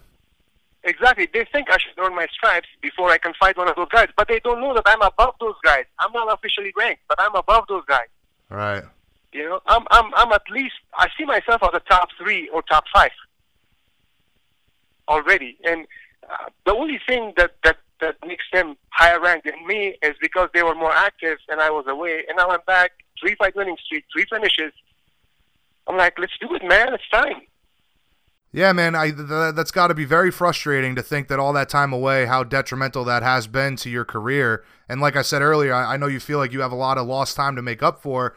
But I wanted to touch on, you mentioned Holland. I wanted to touch on Golden Glory for a moment. You're one of the guys that comes out of that legendary gym in Holland. All the best kickboxers in the world have been to that gym at some point. That being said, when you look at the striking skills of everyone at 170, what do you see? Is anybody close to your level? Everybody's above my level. Nowadays everybody is great striker, great ground fighters. But the only thing that separates me from them is balls. They have better technique, but I have bigger balls. When they come to fight, I will beat them. I don't care how good their striking is. My willpower will overcome every good technique that they have, and I'll beat them. I just believe that there is nobody that can stand and bang with me. That's my belief, and I'm holding to it very strongly. Wow, man, that's an incredibly honest answer for you to even say, like, yeah, sure, they might have better technique, but nobody's walking around with a pair of cojones like you, my friend. No, if they come to fight me, we will see after what happens to those flashy and beautiful techniques after the first round. And, you've branded yourself as the hardest pound-for-pound puncher in the game, or at 170, rather. The 13 knockouts on your record speak for themselves. That's a testament to that. What makes you so confident in your power? Greg Jackson. When Greg Jackson says that I'm the hardest hitter he has ever worked with, I believe it. And when he says that, and I have proved that I was light heavyweight, I knocked people out. I was middleweight, I was knocking people out. I was light, now I'm welterweight, I'm knocking people out. And it's not TKOs. When I hit people, they fall. They like when I graze them, then I have to finish it. But when I connect, when I connect really clean punch, nobody's gonna take it. Right, like I said, man, that fight I saw with Paulo Thiago, that was a clean shot, and he dropped like a dead body. So, I trained with Greg Jackson, and all of this time we have been working on everything, my flaws, my strengths, my weaknesses. We have been working on everything. We have developed a complete and very all-around game, and I'm just too excited to showcase it. And these people need to give me a chance to showcase all those techniques. Absolutely. I'm too excited for my next fight. You just have to give me a good name, big fight, and I will not disappoint. I'll electrify the arena, I guarantee. And I got to tell you, man, for a guy like Greg Jackson, to say that you're the hardest puncher he's ever worked with, considering all of the giant, incredible heavyweights that he's worked with. I mean, Alistair Overeem alone, widely considered one of the best strikers in the game. In Jackson. At some point, every fighter has been in Jackson Wing, because this is the oldest gym and the biggest gym in MMA. Right. So all these fighters that Greg Jackson has worked with, he says, you hit by far the hardest. And that's why I made that shirt that says the pound for pound hardest hit in the game. That's Greg Jackson's quote. Right, and what else? There's no better way to build your confidence than to hear that from a guy like Greg. Exactly. It's not like, but also Coach Winklejohn. Coach Winklejohn, every time I hit mitts with him, he says, "God, you excite me so much. You hit so hard. I don't think anybody can take these punches. I know these punches." And my goal is to go 30 minutes full speed, full power, and not get tired. And I'm ready for it. I'm getting there. I'm ready for it. I can't wait for the fights to come. So excited, man. Give me a fight. Right. So realistically, I mean, how soon would you like to have a contract signed? Are we talking, tomorrow? It sounds to me like over the past 6 months, you would have liked to have had one, right after the fight in April. Mm-hmm. Excuse me, I didn't get a question. I'm sorry? I didn't get the question. Oh, no, I was just saying, realistically, how soon would you like to get a contract signed for your next fight? It sounds to me like over this past 6 months, you would have fought maybe 2-3 times by now. Especially after that knockout that I had. If you watch my fight, Jason, when I fought in Holland in 2017 at middleweight, I had the guy in Dorf's choke. Okay, I had him in Dorf's choke, but as I had him in Dorf's choke in the sideway, I said, "This is not the way I want to win. I don't want to keep the business." I let him go a stand by ground. Right. I knocked him out. You should see that fight. It's a double knockout. I call it a double knockout. If you let someone go and stand up and knock him out, that's a double knockout. My other guy that I fought in April, I kicked him in the level. He was done. That kick was not good for 10 counts. That kick was good for 30 counts. I guarantee you. Right. But then again, I was not happy with the body shot. I had to knock him out. And as he was going down, I ran and I uppercut him and he was out. That's another double knockout. All right, so you're looking to make it a third one before the end of the year. Exactly. So let's do a handshake. Let's do another double knockout, and everybody will be happy. So it sounds to me like over the past 6 months, you've been in the type of shape that you could have taken a short notice fight if somebody got injured? 4 weeks. That's all I need. 4 weeks, all right. So, like, say Magny or Ponzinibbio, if somebody was to pull out of that fight, I know that's only a few weeks away, but you'd be willing to step in there? When is that fight? Second week in November, I think, if I'm not mistaken.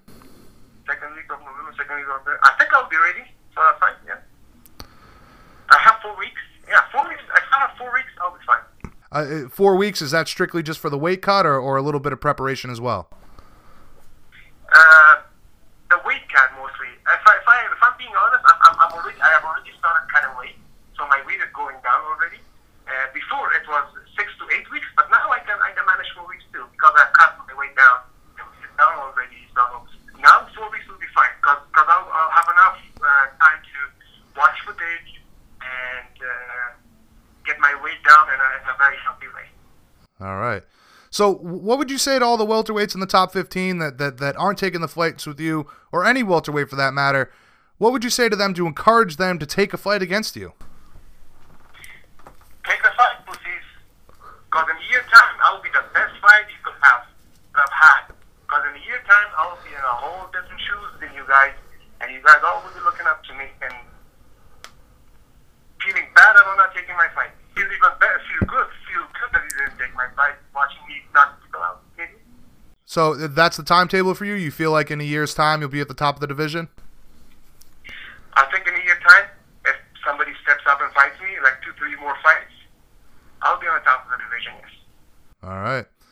And in conclusion, man, what would you say to all your fans out there that have been looking forward to your return, that have been supporting you all along the way? What can everybody expect when you finally get back in there? My old school fans, they all know that when I step in the ring, they expect one thing, and that's a knockout. All the new fans who don't know me, go on YouTube, check my fights, and give me a follow on Instagram or Twitter. And my Twitter handle is @CRIZE. Same for Instagram, @CRIZE, SIYARIZED. So follow me and follow my rise to witness my rise to greatness. Absolutely, man. Listen, I'm certainly looking forward to your return. Greatly appreciate the time today, CR. It's been a pleasure speaking with you. I hope we can catch up again. Once a fight finally gets announced for you, I really hope that something gets signed soon. Like, as you've been saying all along, and anybody that's actually followed your career, you certainly are a fan favorite. You go out there, put it all on the line, and have some very exciting battles out there in the cage. But before we let you go, man, the floor is yours. Anything you think we missed? Any shout-outs or sponsor plugs? You go right ahead, man. I want to give a shout-out to BJ Penn. He's always been a warrior. He has always been my favorite in the double champ UFC. And thank you for having me on the show. And thank all the fans for supporting me. Thank the UFC for giving me the opportunity to be in this beautiful sport and in the top of the world in the highest league.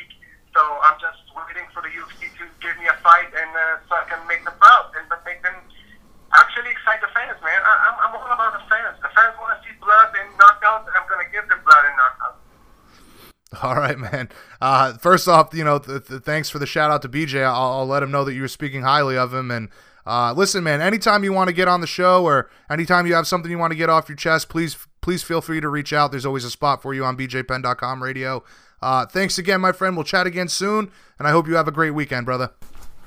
Thank you very much, Jason. You as well. Thank you. All right, buddy. There's another guy, incredibly confident. And if you've seen any of his fights, you know that KO power really is something to behold. He wasn't giving himself a ton of credit there, but for me, a guy that comes out of the Golden Glory gym in Holland, while that gym may no longer exist, the level of training that was going on in those doors, in that facility, in its prime, unrivaled in all of combat sports in regards to striking. So that being said, I do personally believe that CR does have great technique, and hopefully he can get himself a top 15 guy before the end of the year, and we can see him return to greatness on his quest for the title. Now again, I'm going to have to preface this next conversation, this next interview, with another disclaimer. I did this interview with Brandon Vera on the fly. I was not in front of my computer, so this is all recorded on a Tascam DR40. For those of you who do not know what that means, just know that my voice won't be as rich and velvety, if you will.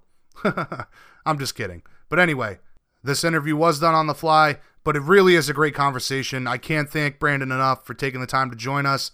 And while I think the fans and the media, obviously, we're looking for the hottest quotes, the biggest quotes, this might not be full of a ton of that, but for me, this conversation was really about the old guard and getting this sport back to what it once was.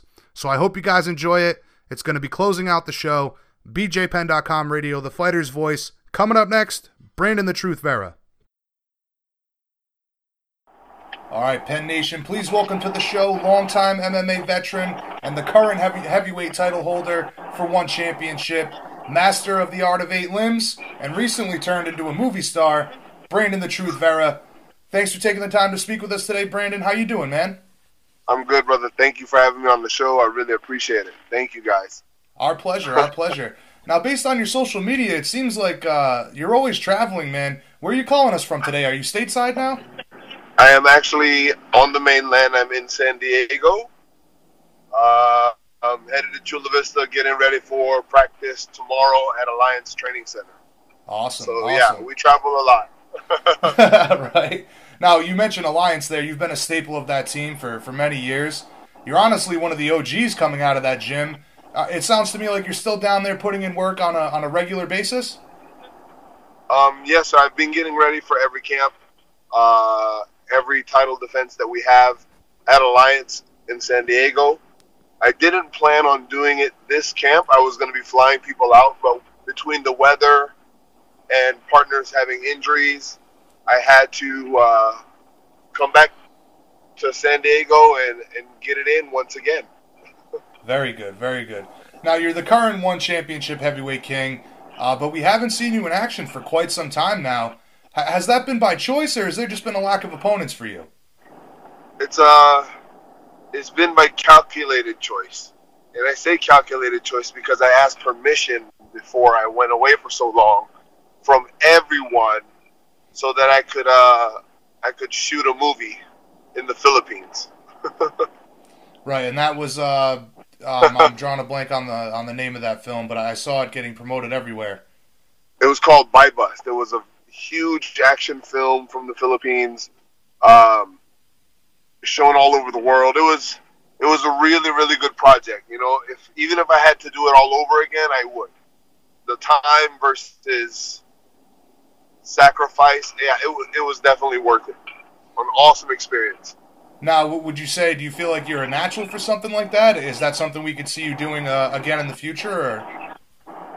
Definitely. I can definitely see myself doing more roles, playing more parts. I enjoyed it. It's just like martial arts. Exactly like martial arts. It takes a lot of discipline, a lot of practice, and a lot of reps. A lot of reps. Right. Right, I know. I can only imagine. I've done a little bit of independent film work myself, and I'll tell you what, on some of those film sets, it is long, grueling days, many hours, and like you said, a whole lot of work involved. So I don't think people really recognize or respect the amount of work that goes into making a full-length feature. No, I have a whole newfound respect for actors, entertainers, and actresses. Oh my God, man! Right. Now, getting back to your mixed martial arts career, do you have anything in the works in regards to your return to action? You know, I do have something coming up.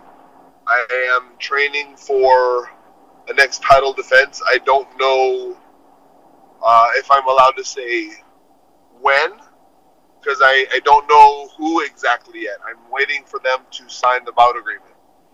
All right. Now, can you... Let's see. Obviously, I don't want you to spill the beans and get in trouble with the promotion, but is it going to be this year or maybe early next year? It will be this year. I like this game. We can play this game. It'll be this year. Okay, cool. Very good, man. Well, I've personally been very impressed with One Championship for several reasons. Obviously, the incredible job that they're doing in the Asian markets, quality of talent that they keep acquiring, incredible fighters, and the events that they put together. But most of all, for me, man, it's the primary focus for the company, bringing back the purity to martial arts. And all the athletes I speak to under contract are very happy with their pay, how they're treated, promoted, and the push to bring back real martial arts competition, unlike what we've seen everywhere else in recent years. I was just wondering if you could give us your thoughts on what One brings to the table and why you're so proud to be a part of that. Honestly, man, if I could sum it up in one word, the word respect. That word alone, they give the fighters the respect that they deserve as modern-day samurai, as modern-day elite athletes, as modern-day gladiators. They treat them for the performance that they want to see. And that's the only way I can explain it, is the amount of respect that they give to each and every single one of the athletes. The attention to detail that they do for you and how well prepared they are for you so that you can just go do your job and perform to your best that evening. They make everything so easy for the athletes. It's very, very impressive. And what I'm enjoying even more is, because I'm with the company, I'm biased, but seeing other people coming in and from other promotions, even as coaches or cornermen,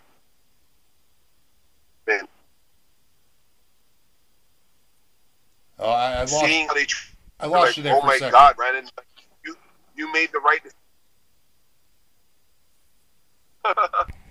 Nope. I lost you then The again. proof is in the pudding. You can just see it. If you just, I'm sorry. No, it's all right. I lost you there, like right where you were saying, fighters coming in and cornermen as well. It's fighters coming in from other organizations, cornermen, cutmen, seconds, everybody that's coming in and seeing One Championship in action firsthand at the events, or how the fighters, athletes, and everyone's treated. This is how it should have been since day one.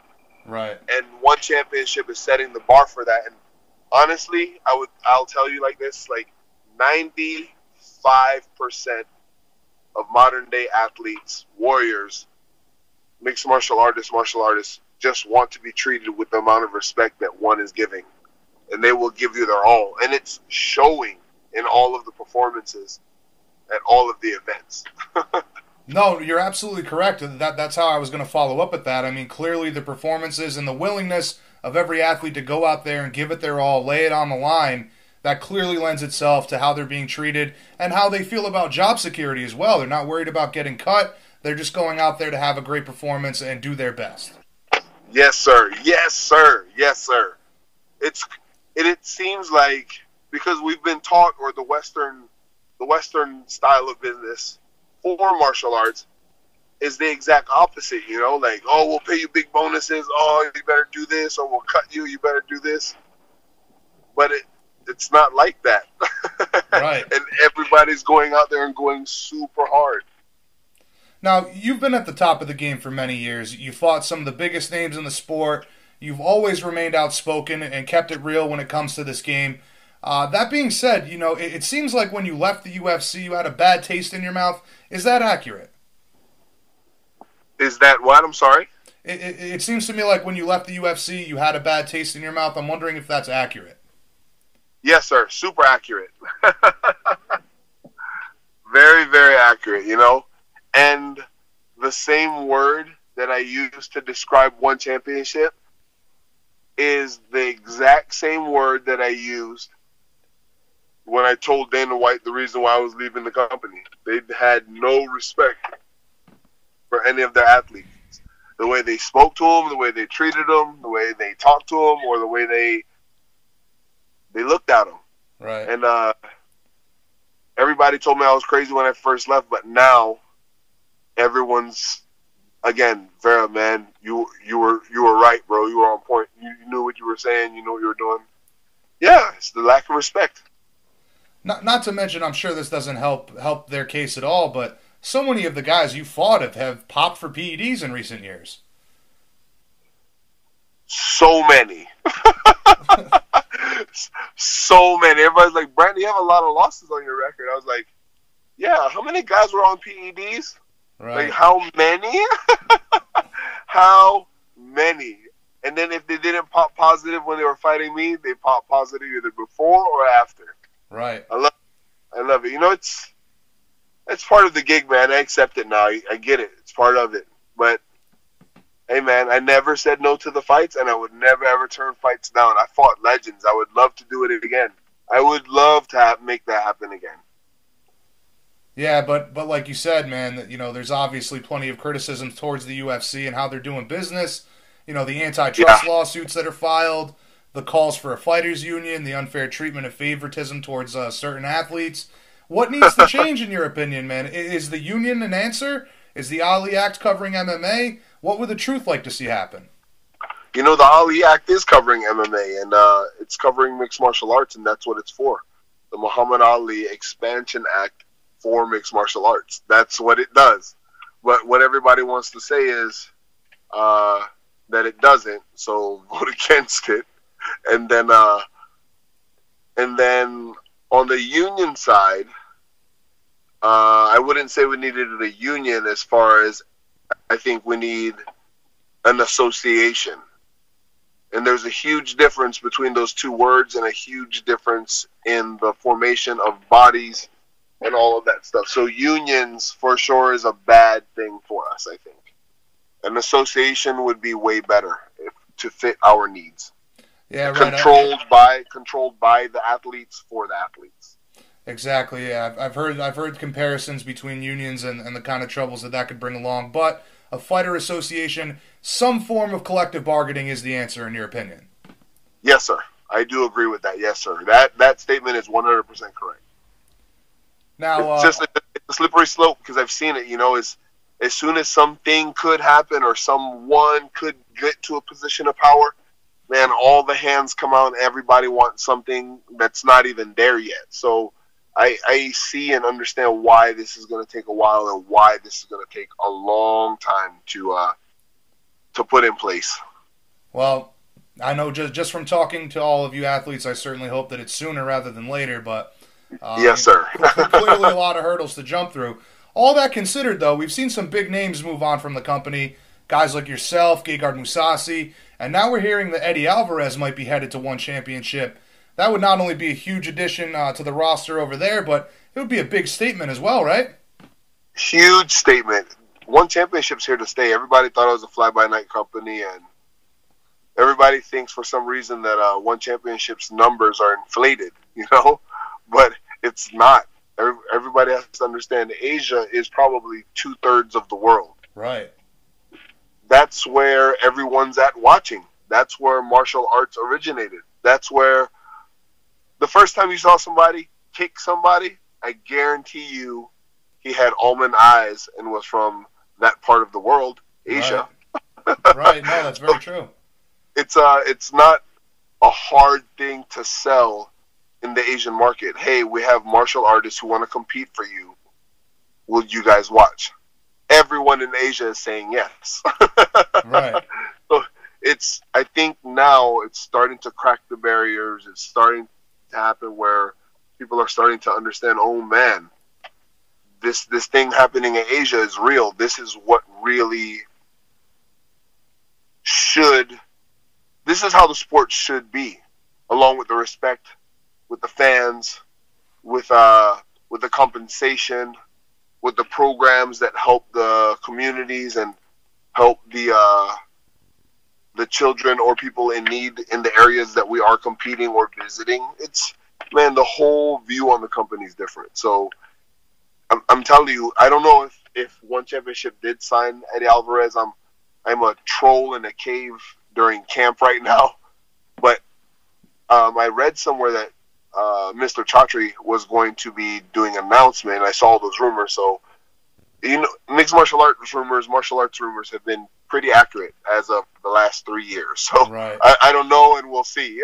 Yeah, where there's smoke, there's fire. Exactly.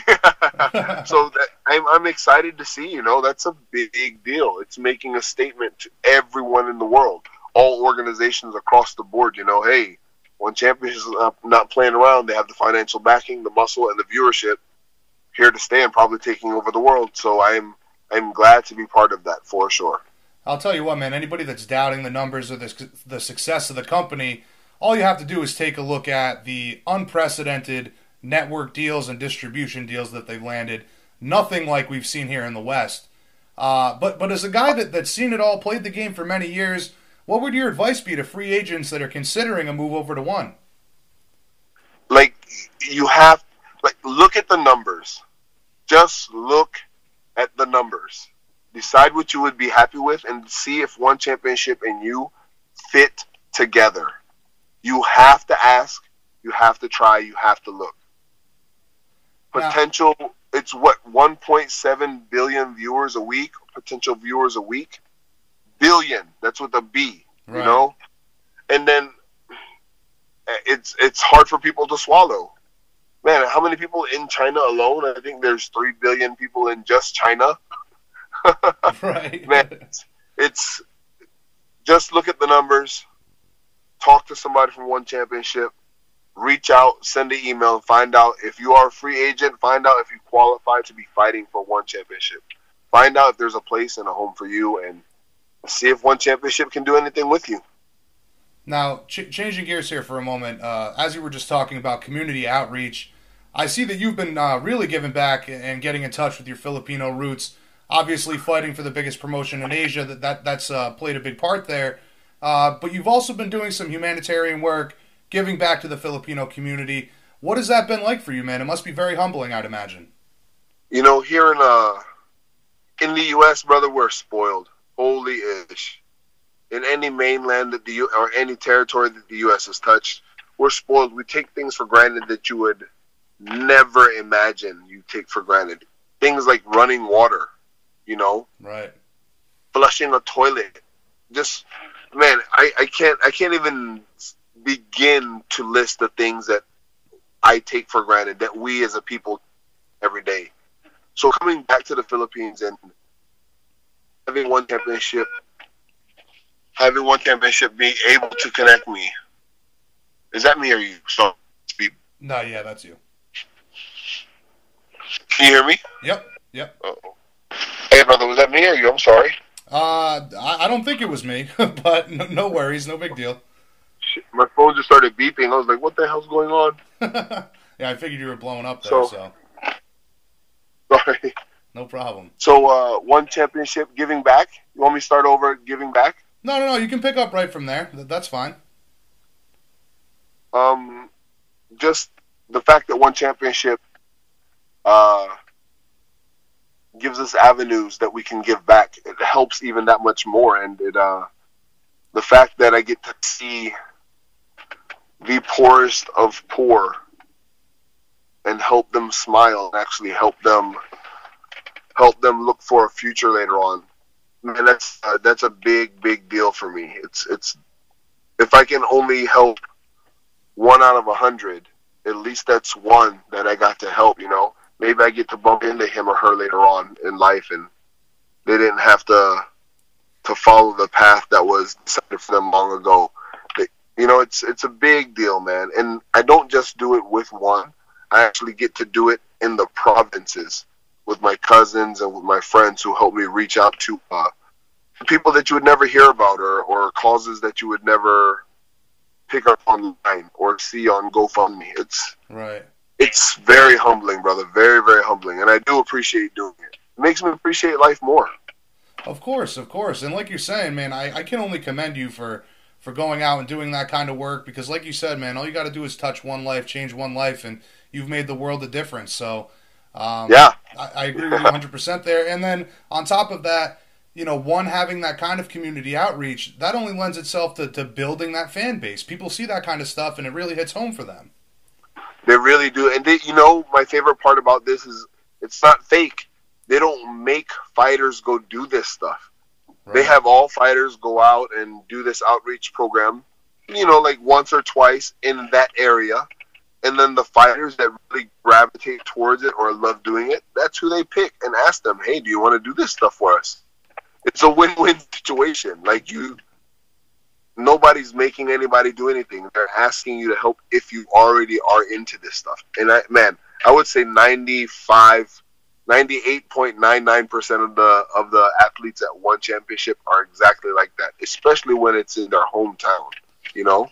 Yeah, no, everybody I've talked to, I mean, Ong La, Angela Lee, I mean, they're all very, very happy to do that kind of stuff. And I mean, in particular with Ong La, he's become such a superstar. It's like, you know, through all that stuff, he can't even walk down the street there. No, that guy's a super. He's not a superstar anymore. He's a mega star. Right. He's beyond super. Right. Now, you've recently talked about possibly getting involved in politics as well. You know, in the United States, that's a very ugly business to be in, but in other countries like your native Philippines, there's a real chance for you to create some substantive change for people for the better. Has there been any developments there? Could we maybe see you make the jump into politics in the near future, or is that just a hypothetical thing for you? You know, I wouldn't say it's so much hypothetical. It's just something I'm keeping my eye on. If the stars align and an opportunity arises where I actually get a chance to become senator and I actually get to help people and make a change, then I will run.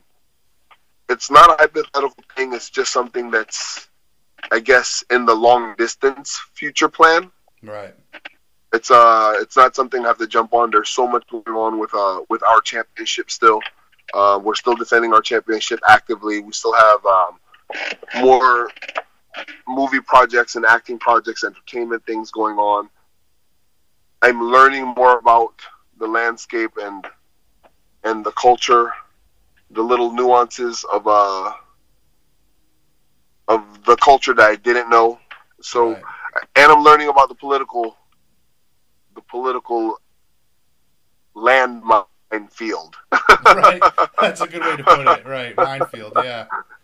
The landmine field. So I'm learning. I'm just learning, and I'm enjoying learning, and I'm learning where you can help, where you can't help, where lost causes are. So I'm still learning a lot, but that is on my my radar and in my future plans. So I would say yes, sir. Very good, very good. All right, listen, Brandon, you've been more than generous with your time. I just have a couple more questions here for you. Are you good on time? You got a couple more minutes? Yeah. All right, no, cool. I'm good, yes, sir. All right, very good. Getting back to your career as a martial artist, you've been in business a long time, as we discussed earlier. What's left for you to accomplish in combat sports? You know, what goals do you have left as an athlete? You know, everybody's been asking that, and one of my most favorite dreams would to be unify all the belts and fight champ versus champ in each organization. That'd be tremendous. I mean, come on, that would be. I don't even have a word or phrase to describe that. Right. But that would be my number one goal. But honestly, everybody's asking, what do you want to do left? What else do you want to do? For me, I need to get better every single day.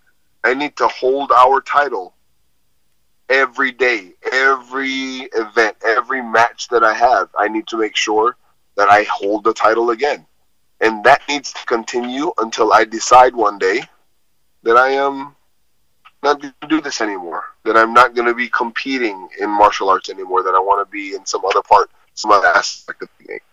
But I don't know when that's going to happen yet either. You know, I ask people that have retired, I want to say my forefathers, my four brothers before me, ask them, when do you retire? And they all say you'll just know.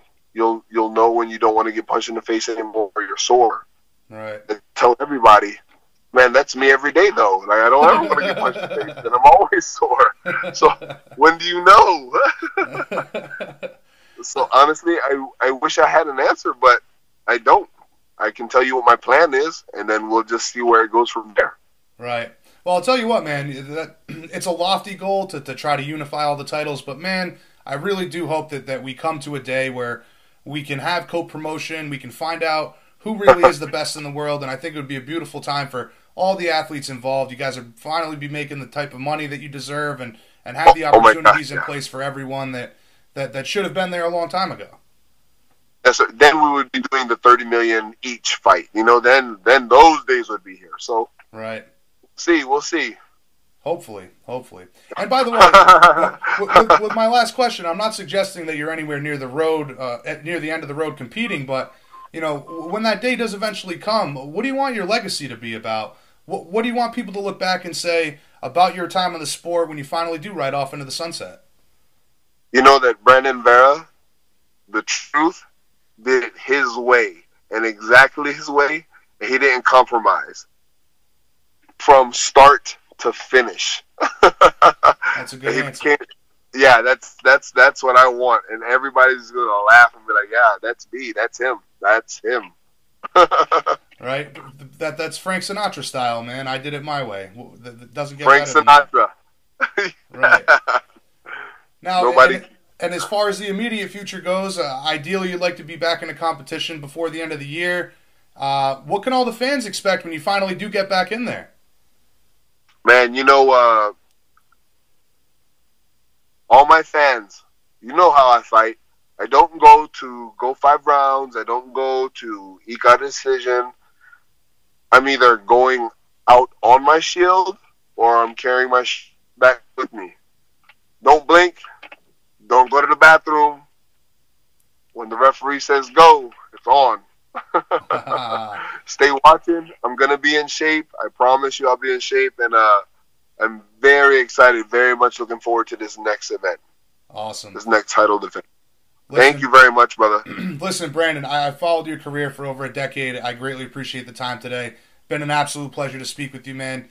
In conclusion, man, the floor is yours. Any message you have to all the supporters out there, anything you think we missed, or any shout-outs or sponsor plugs, all you, brother. I just want to say thank you to everyone who's always had my back since day one. My wife, my ninja, my family, the Vera clan, my family at Alliance, all the boys, all the girls. I don't want to get jumped by the women when I get back to Alliance too. Everyone's path, everyone's ups and downs that I've seen, that I've been part of, that have helped me through it. And thank you guys for everything. MMA is a hard career choice. I think Wall Street or politics would have been easier. If you choose this path, understand that you will be broke. You'll be heartbroken. Your body will be broken. But if your soul can stay intact, you can make it in this business. Love you guys. This is the truth. I'm out. All right. Thank you, bud. We're looking forward to the return and all your continued success inside and out of competition. I hope we can catch up again in the future. Thanks again for the time, and you have a fantastic day, man. You too, brother. Sorry for missing time earlier. No, don't worry about it, man. I understand. Half the time with time zones, trying to work that shit out, it's no big deal, brother. I appreciate it. Bye-bye. Have a good day. Thank you. You too, man. Later.